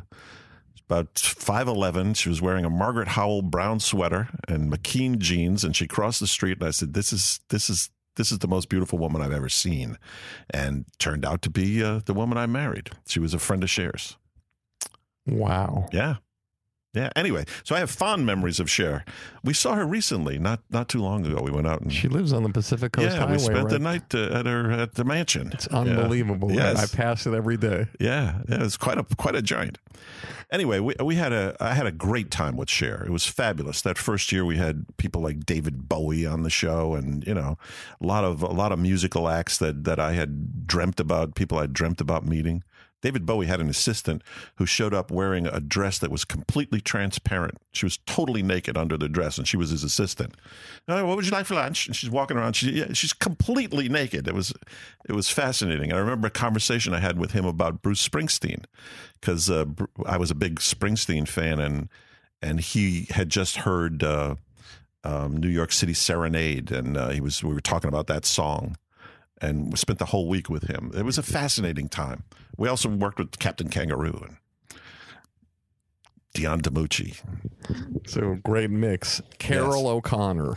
Carol O'Connor, I only met the night that they were shooting my show, the episode that I wrote. So I don't really have any memories of him. I have memories of that day. In those days, the shows used to be done twice, once in the afternoon and once at night. And we went to the afternoon show, and it was so bad that I called my relatives and said, "Don't come to the show at night." It was because it didn't get any laughs at all. That night, it killed. It was the same show, a couple of jokes tweaked, but the audience was so different. The energy was so different in the afternoon from the nighttime show that a lot of my relatives missed a really good show. Mary Tyler Moore. Again, Mary, I met her briefly. I was more struck by Grant Tinker and Jim Brooks and Alan Burns, the people who I aspired to be. The creators of the show. Yeah, I mean, talk about talent. They're titans, they're giants, and Grant Tinker was just the coolest executive I ever met, because he said, I don't get involved in what you do. I hire you to do what you do. And he never gave notes or anything like that. He just allowed the creative people to be creative. It's an interesting concept that seems to have been lost. As Michael Wright from TBS said at one of his speeches, he said, what I try to do is hire great people and get out of the way. Yeah, well, it's good advice. No one's listening to that advice, but Red Fox. What can I tell you? Red Fox was he was a big influence on my life, because he opened the door to the half hour. But personally, Red was an enormously funny guy, and enormously quirky. He had a Saint Bernard that was trained to attack white people. It was really bizarre. I don't know if he was trained to attack white people, but he only attacked white people. So every time I would go over to Red's house, he'd have to put the dog away. He was a delightful, crazy character. He had no regard for the future. He kind of lived in the moment. Aaron Spelling. Well, Aaron Spelling gave us our first pilot. I remember he had a bungalow at 20th Century Fox. Bungalow. His office was bigger than my house, and I was struck by that. I was struck by the opulence and the elegance of the man. He had style. He was impressive, gravitas, I guess. Very, very elegant, very encouraging, and he was working with Len Goldberg at the time, and it was. He was one of those people where you say, when I grow up, I want to be like him. A lot of people say that when they work with you. Well. Betty White. Betty White, I've worked with her several times over the years. She's unique and as funny as they come. I love Betty White. Of course, everybody else does too. But I think she's brilliant. Damon Wayans. Damon Wayans is still one of my best friends in the world, against all odds. When Damon Wayans was looking for somebody to do a show with, everybody I know called me and said, "Don't go near this guy's a fucking lunatic. Stay away from him. He's crazy." And I thought, well, how crazy can he be? So I called him and we played golf together. We went over to Lakeside, and I loved him. I thought he was funny. I thought he was charming. I still do. I thought he was, intelligent and quick. And I made him a promise. I said, look, you're going to meet all kinds of writers. You're going to meet all kinds of people. I will promise you this. If you work with me, I will never lie to you. And I never did. And we based our relationship on that. And if it weren't for him, God, he changed my life in a major way. When we started that show in the early days, he was not pleased with the direction the show was going because of the notes we were getting from the network. There were a lot of notes, and they were all well-intentioned, but he didn't like notes. So I said, look, I'll get you the show that you want, but they're going to try to fire me. So you have to have my back. So he said, okay, I do. And I said, and they won't come to you directly. They'll come to you through somebody else. And so I pretty much negotiated my way through the notes and ignored most of them and gave Damon the episodes that he wanted in the beginning. And someone who will remain unnamed came to Damon and said, you got to get rid of Don. The network doesn't like him. And Damon said, well, if Don goes, I go. And the show went on the air and it was a hit. And we stayed there for nearly 6 years. Fantastic. Always nice when somebody has your back. Yes, it's not common. Now, this is a unique thing that I remember, and you're going to give me your perspective on it. This is what's so great about you is the navigation. You always seem to figure out the navigation. And there was another executive producer on that show, David Himmelfarb. Yeah, David. Yeah, sure. David said, Damon, meet Don. Yeah. And whatever his role was on it, only you guys knew, but for the rest of the world, they see the names on the screen. Right. But true to form, however it was, David Himmelfarb wasn't able to figure out the navigation to last the 6 years. Well, it was a complicated place. You know, Damon is a complicated guy. You know, like a lot of very talented people, and he wanted people around him that he knew on a personal basis. And it was hard to get to know him. It would be hard for David to get to know Damon personally. You know, he wanted to always surrounded himself with family. Damon did. So we had a lot of Wayans on that show.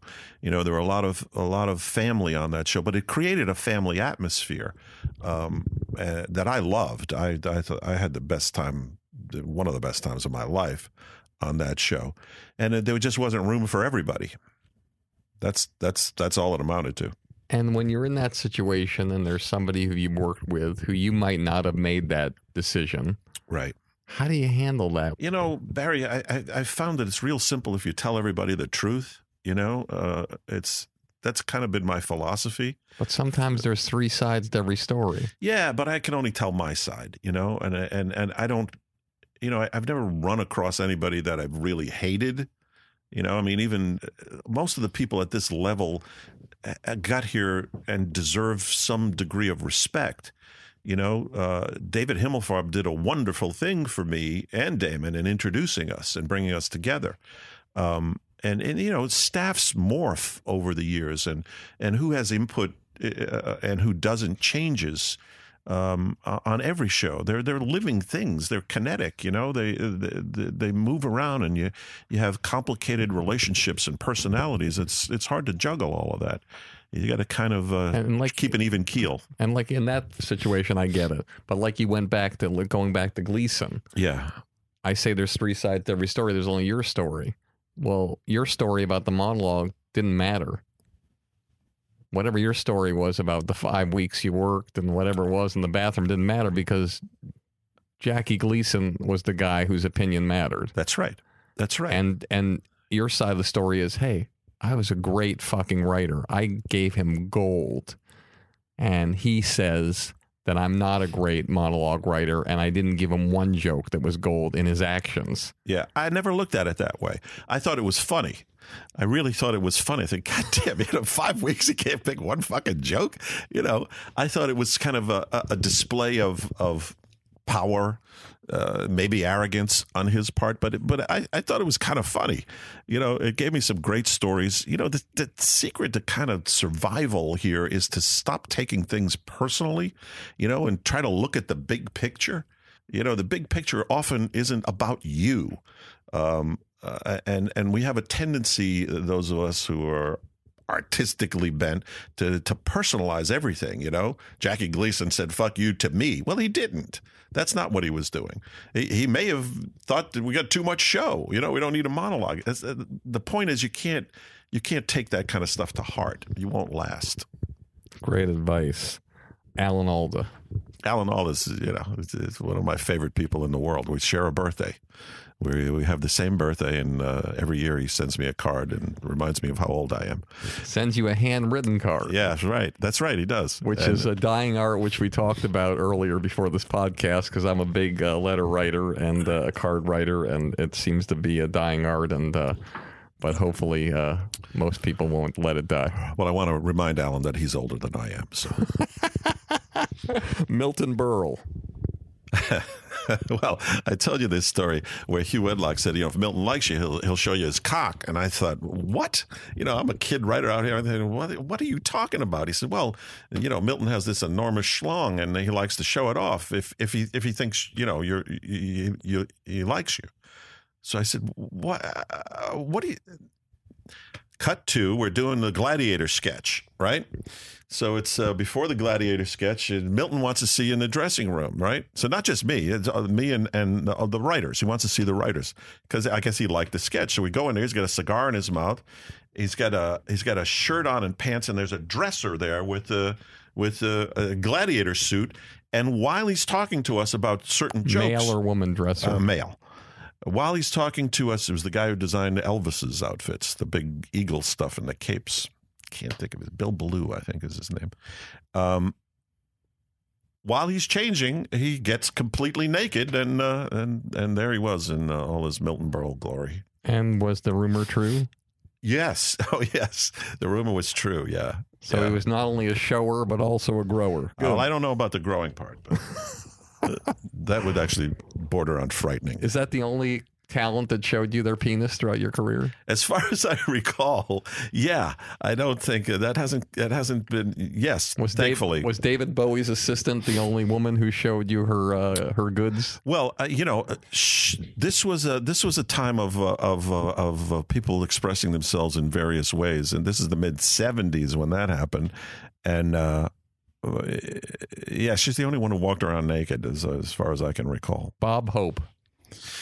Bob Hope was, Bob Hope, I met a couple of times, never professionally. I met him socially, and at Lakeside at the golf club that I was a member of and he was a member of, and I would see him around there.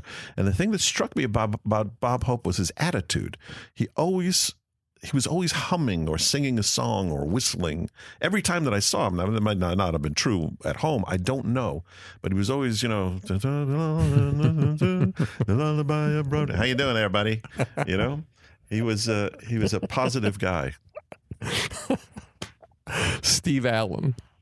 Steve Allen is another one who I only met on the periphery. I worked with one of his sons who was an executive at CBS for years. But the only thing that I have to say about Steve Allen is I'm very happy he fired Bernie Kukoff and Jeff Harris. Otherwise, my life would be very different.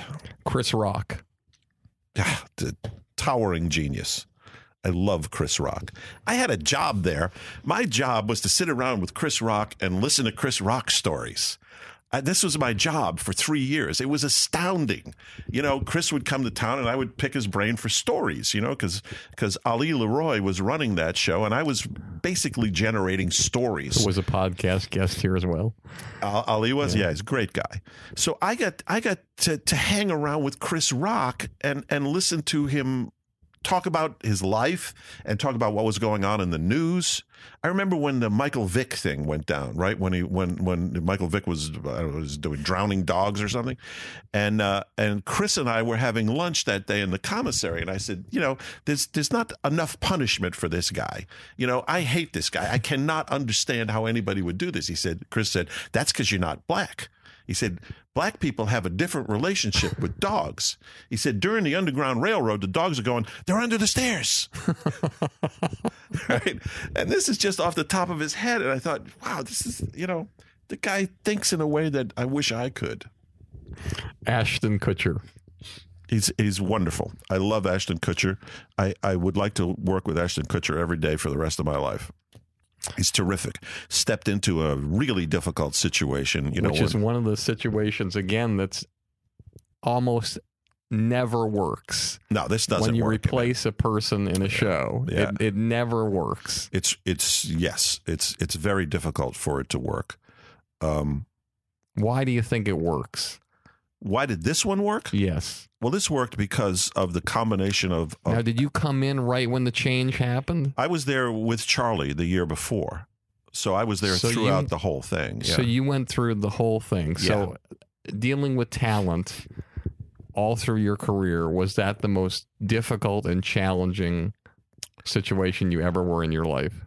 Well, yes and no. It's funny when you look at this from the outside, you think, God, it must have been horrible there. And it wasn't. Charlie Sheen was very, very professional. I never saw Charlie Sheen not show up. I never saw him throw any kind of temper tantrum.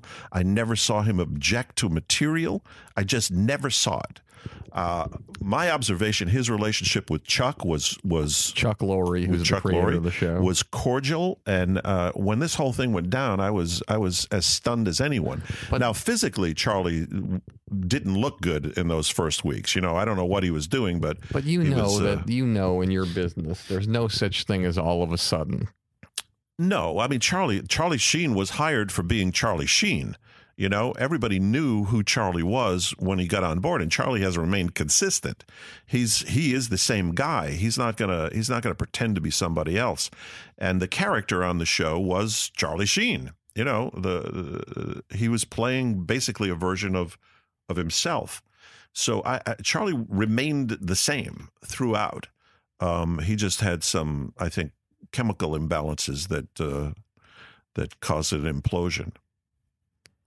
And so you're there when the decision making is happening. We have to make a decision. We have to make a change here. We have to do something. You're there with the network executives. It's a never before seen kind of thing where you have the number one show on television. Millions and millions of dollars are at stake, advertising dollars, probably in syndication. And if it goes a second cycle, it could be a total of $1 billion in syndication for both 100 episode cycles. Big decisions. You're there in the room when they're deciding, okay, we're going to have to make the change and take him out and put somebody else in. When they were doing that, was there like a short list of people that you met with, or was it always, let's go to Ashton Kutcher? No, there were other people considered, at the time, before any of us had thought of Ashton.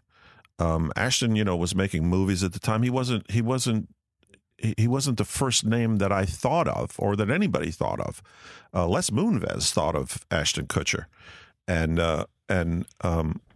when Chuck went over and met with Ashton the first time, it was kismet. It was perfect. And he was the perfect guy. And he met with several people before he met with Ashton. I think he met with a couple of actors. Yeah, got it. Yeah, but nothing ever really happened.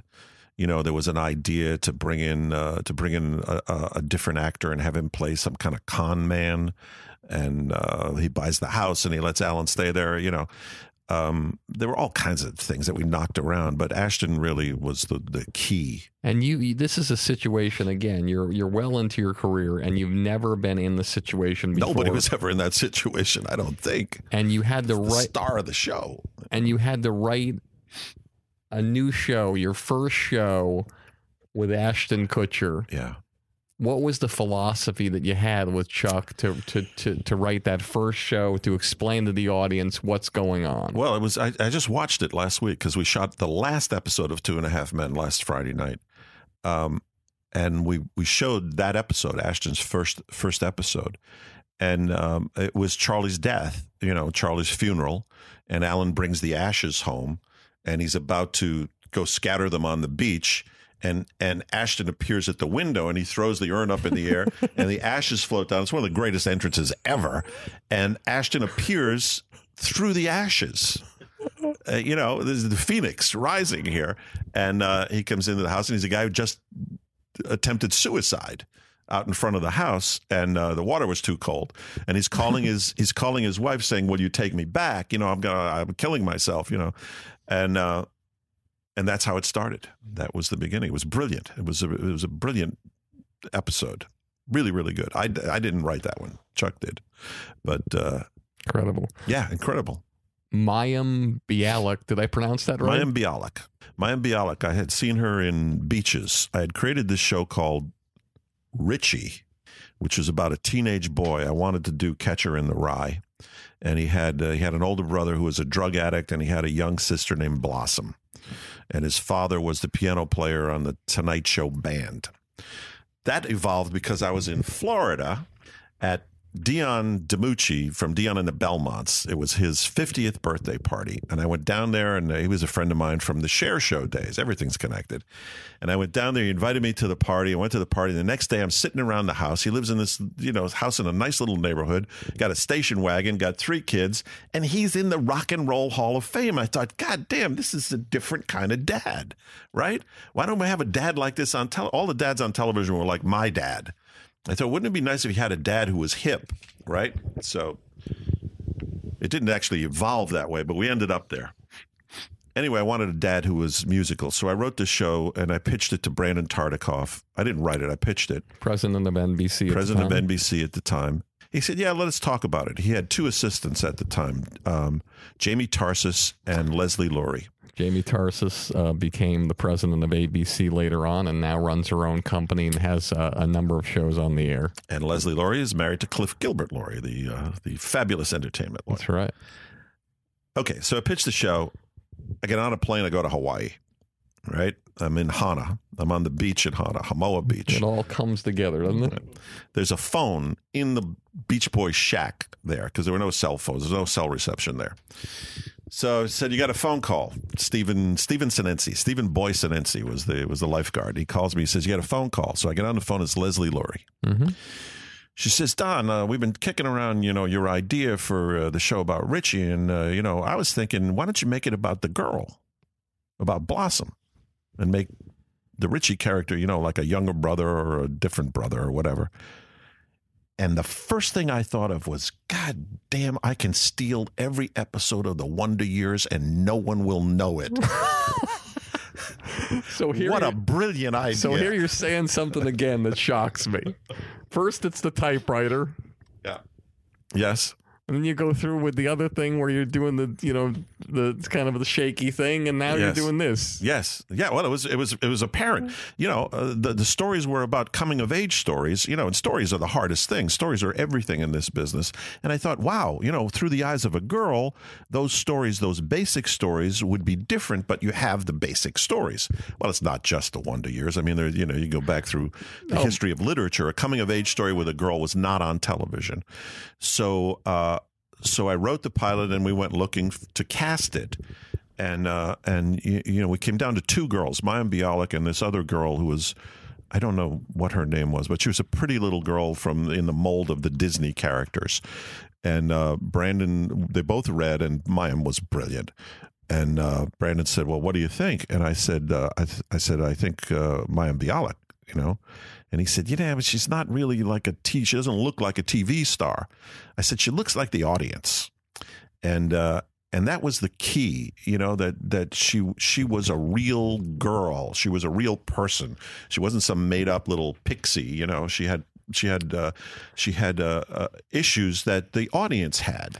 And this is what was unique about Brandon Tartikoff, which is you talk about a style of management. Yeah.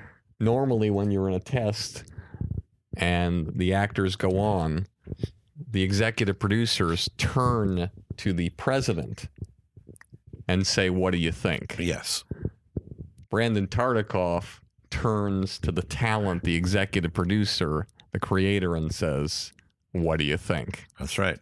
And that's the difference in his style of management, which I know you've been through this many, many times.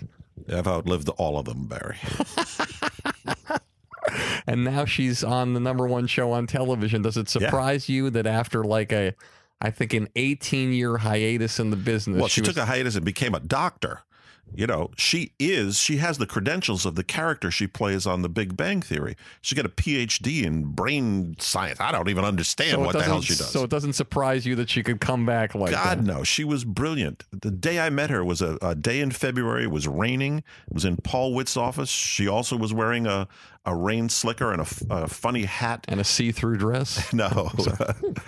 She was 12.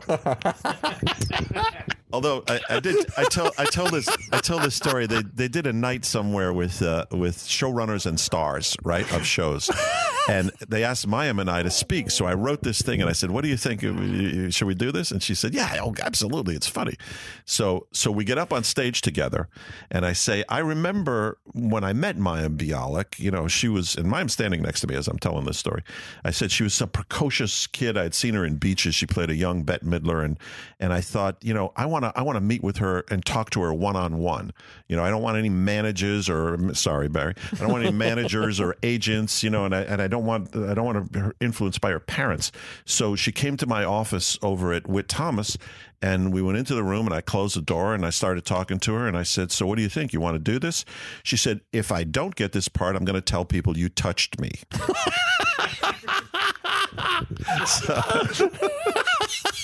So I said, I knew I had found the star at that moment.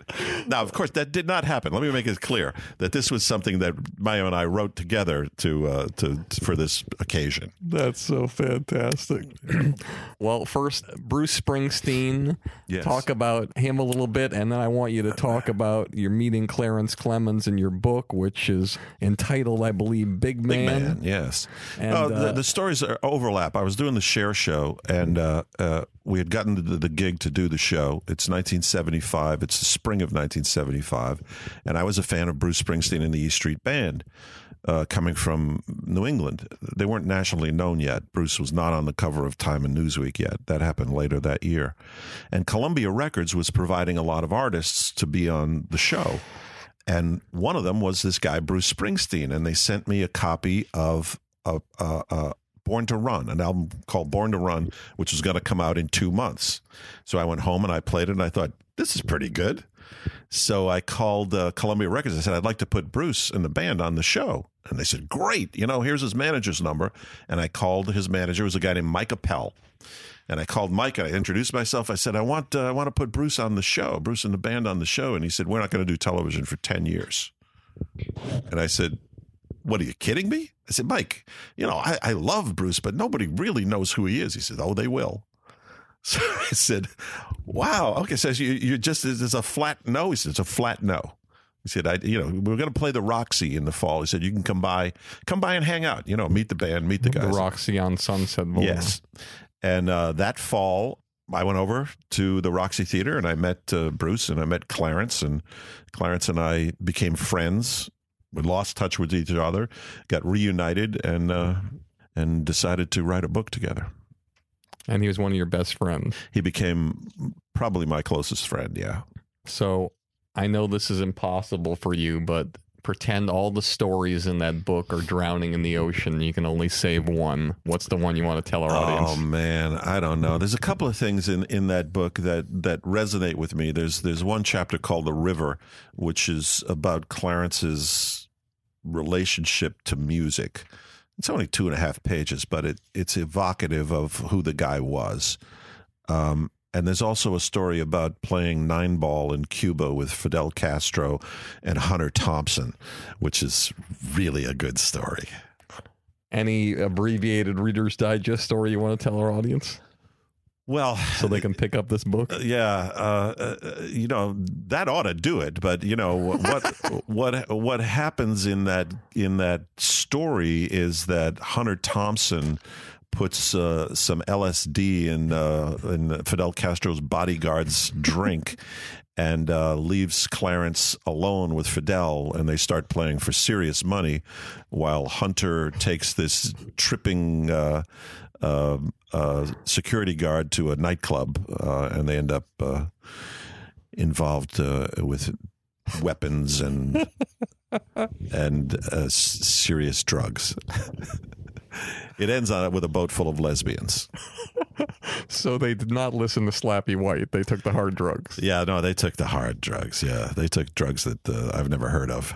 Your biggest disappointment in show business and what you did to turn it around into a positive and get to the next point in your career.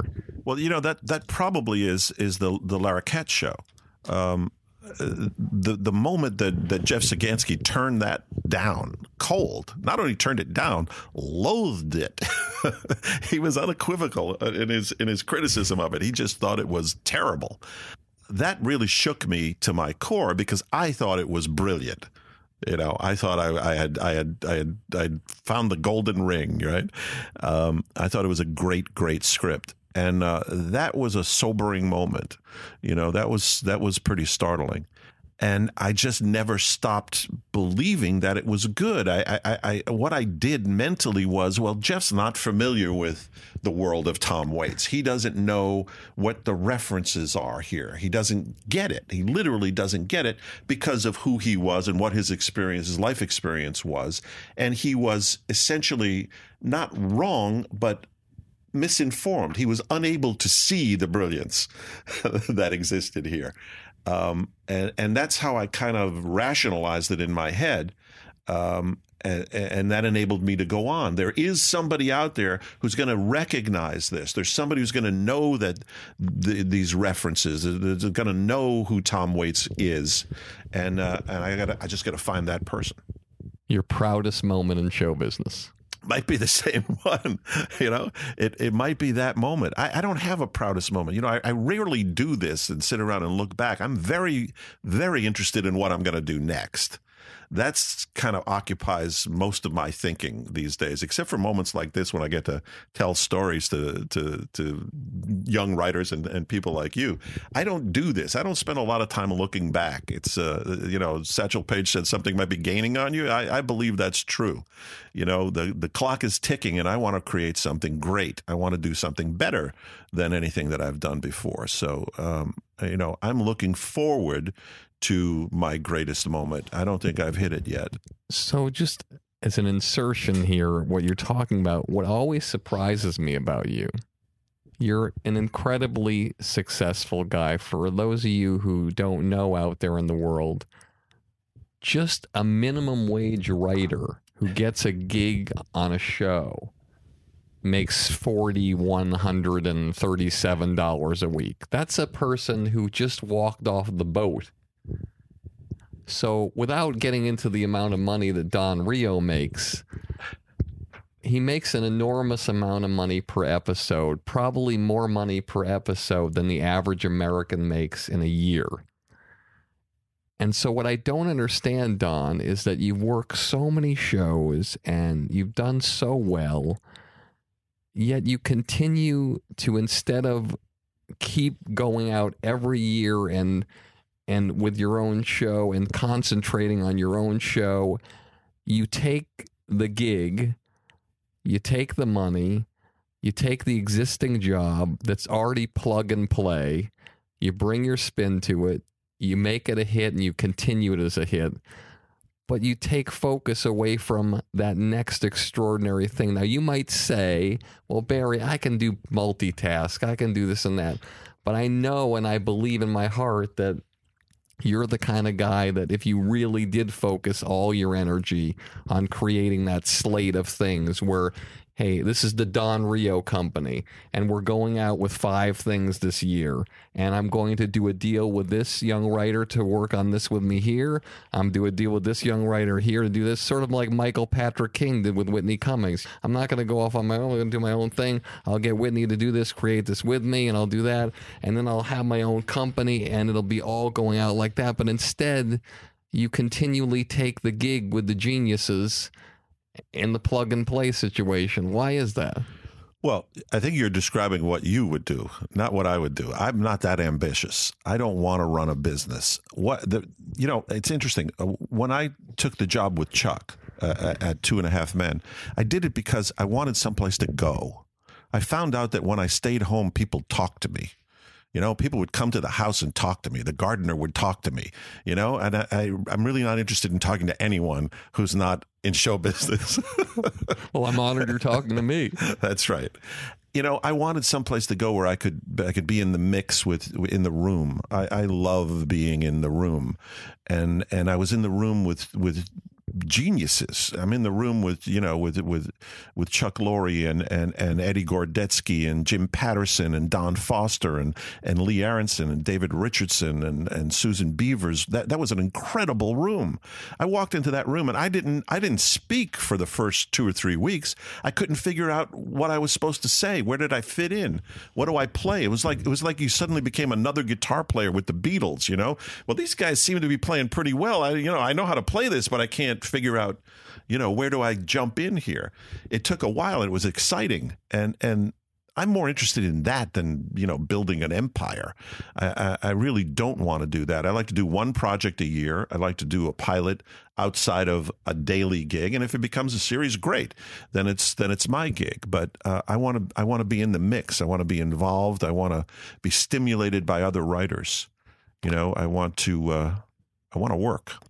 Why do you think it is, in music, because you reference music all the time, you'll have the greatest artists like Tony Bennett do duets with different great artists. Why don't great showrunners collaborate together to create something? Why is it always a great showrunner and a young writer? Why isn't Don Rio and Phil Rosenthal getting together and taking their experience of syndicated shows and creating a show together where they go out and people say, we have to buy this show? Yeah. Why does that never happen?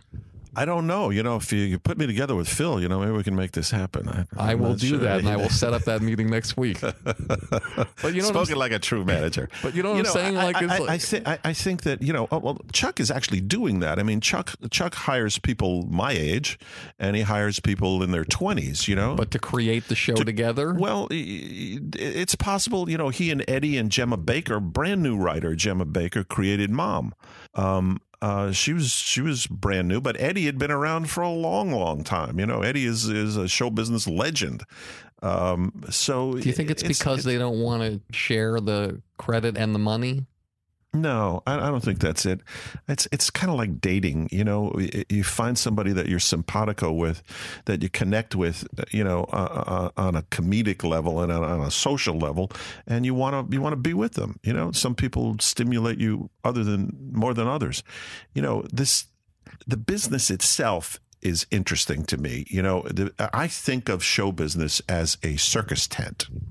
It's a giant circus tent that's on a piece of surreal estate, and it's self-contained, and people come from everywhere. People hear the Calliope and they're drawn to it. And I don't care if you're from Harvard or from Harlem or from both, you hear that song and you're drawn to it the way lemmings are drawn to the ocean, the way drunks are drawn to the bottle. You have to go there. You have to. We're an invasive species. We're like like the song says, we're like buckthorn and tamarack. We cannot be stamped out. And in the end, you're either in the tent or you're out of the tent. That's fantastic. All right, last question. What advice do you have for the young executive or young writer or person living in a small town in Rhode Island or wherever it is, who wants to get to the next level and then have the kind of career that you have as a writer, creator, showrunner?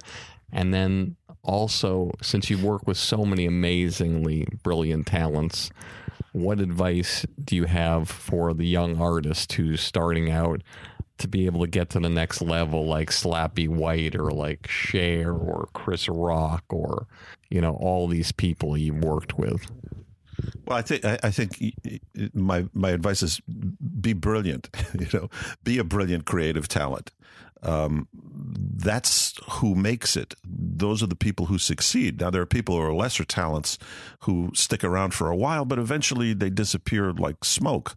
You got to listen for the Calliope and hope that there's space for you in the tent, that you're good enough to get in, that you've got the goods. For writers, you have to write. You have to keep writing. It can't be something that you choose to do. It has to be something you must do. It has to be a compulsion, an obsession. I always wrote from when I was a kid. I was in the 9th grade, and Mrs. Taroki said, we're going to try creative writing. And here's what I want you to do. I want you to imagine that you're one of the pilgrims, and it's the night before you're leaving England for the New World. And I want you to write an essay. And pictures appeared in my head. I could see it right now. I could see this beach, this rocky beach, and there were fires, and there were boats off in the harbor, and there were people moving around, and women in long dresses and hats, and guys in those English, riding outfits, and I wrote down what I saw. And the next day she said, we have someone very talented in this class, and his name is Don Rio. And I went, fuck, man. I want this every day. I want that drug. And that's how it happened for me. Wow. I'm going to break tradition. I'm going to ask you one last question, and then I'll get you out of here. Tell me your Mount Rushmore of comedy artists and your Mount Rushmore of creator, executive producers. Wow. Boy, that's a tough one. Start with the executive producer creators and go with the artists. Well, you can't ignore Chuck Lorre. Chuck Lorre has done this more successfully than anyone in history. He is, I don't know how he does it. He is hands-on 4 shows at the same time. You talked about me doing 2. Up until last week, was doing 4. Astounding ability to compartmentalize and to switch from one show to the next. And in that same genre, I think you have to put Norman Lear. You know, Norman Lear was a titan. He changed the face of the business. He changed the world by doing shows about something, shows that really meant something. George Schlatter. George Schlatter is one of my favorite people to walk the planet Earth. He is a giant talent, and gave me opportunities that did in fact change my life. And I'm going to leave the fourth one empty. I don't know who I want in that one yet. Oh, maybe your face will go there. Well, maybe. Who knows? And I'd look good up there. Yes, you would. You look good etched in stone. Yes. I feel like you're etched in stone now. Yeah, I sort of am. And comedy artists. That's so hard. There's so many. I don't know. I would have to include, I think Red Fox, for my personal taste, Red Fox and there's too many. I would put Chris Rock there. I think Chris Rock is the most brilliant monologist I have ever seen, who's ever walked the face of the earth. Richard Pryor, gigantic genius. Eddie Murphy, when he was young, when he was doing stand-up, was undeniably a genius. Then you have the Gleasons, it goes back for me, to like Laurel and Hardy and people that I watched when I was a kid who influenced me. Gleason, in fact, when I watched The Honeymooners, it was classic television. It connected on a visceral level. You're going to need a bigger mountain, in other words. There's an awful lot of people. Was there one of them that when I asked Bernie Brillstein about who he represented? Bernie Brillstein might be up there too. Who he represented, who was a genius? He only said one person to me, which shocked me, and he represented Belushi and Gilda Radner and Lorne Michaels. And he only mentioned one name, Jim Henson.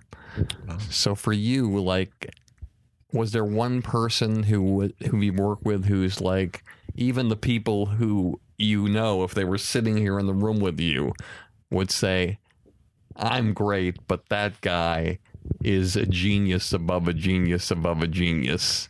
Who would that person be? Boy, I don't know. I don't know. You're talking about somebody exalted to a godlike position, and that usually doesn't happen until you're dead. Because you certainly don't want to be in competition with that person. So I think rather than give you a phony answer for that, I think I would tell you that the people who have impressed me the most are the ones that I've mentioned, George and Norman and even Chuck currently. I mean, people who have done things that I look at it and I say, I couldn't do that. I'm pretty good. I have confidence in my abilities, but they've done things that I say, I couldn't do that. I could not. I wouldn't know how to do that. And for me, that raises them to a level that's above most other people. They've impressed me. Well, Don Rio, what you just said, if I could internalize that and repeat it back to you, that's what you are to me. Somebody who I just can't imagine ever being able to do what you do. I can't imagine ever being able to handle the situations you've handled. And if I could steal your words, you impress me. And I am so grateful that you came today. And it means so much to me. And the audience is going to love this. Thank you so much for coming on the show. My pleasure. All right. This is Industry Standard with Barry Katz. And as always, if you like the show, tell all your friends. And if you don't like the show, tell all your friends.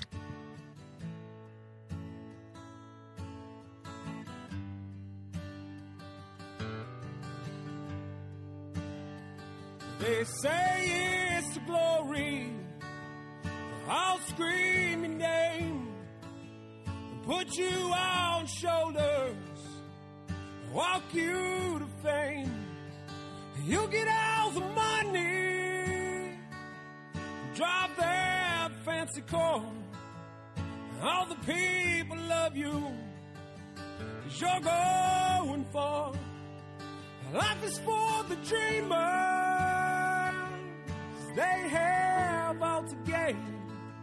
It's never quite over till it all feels the same. You pick your own poison, dig your own grave down in the valley of fortune and pain.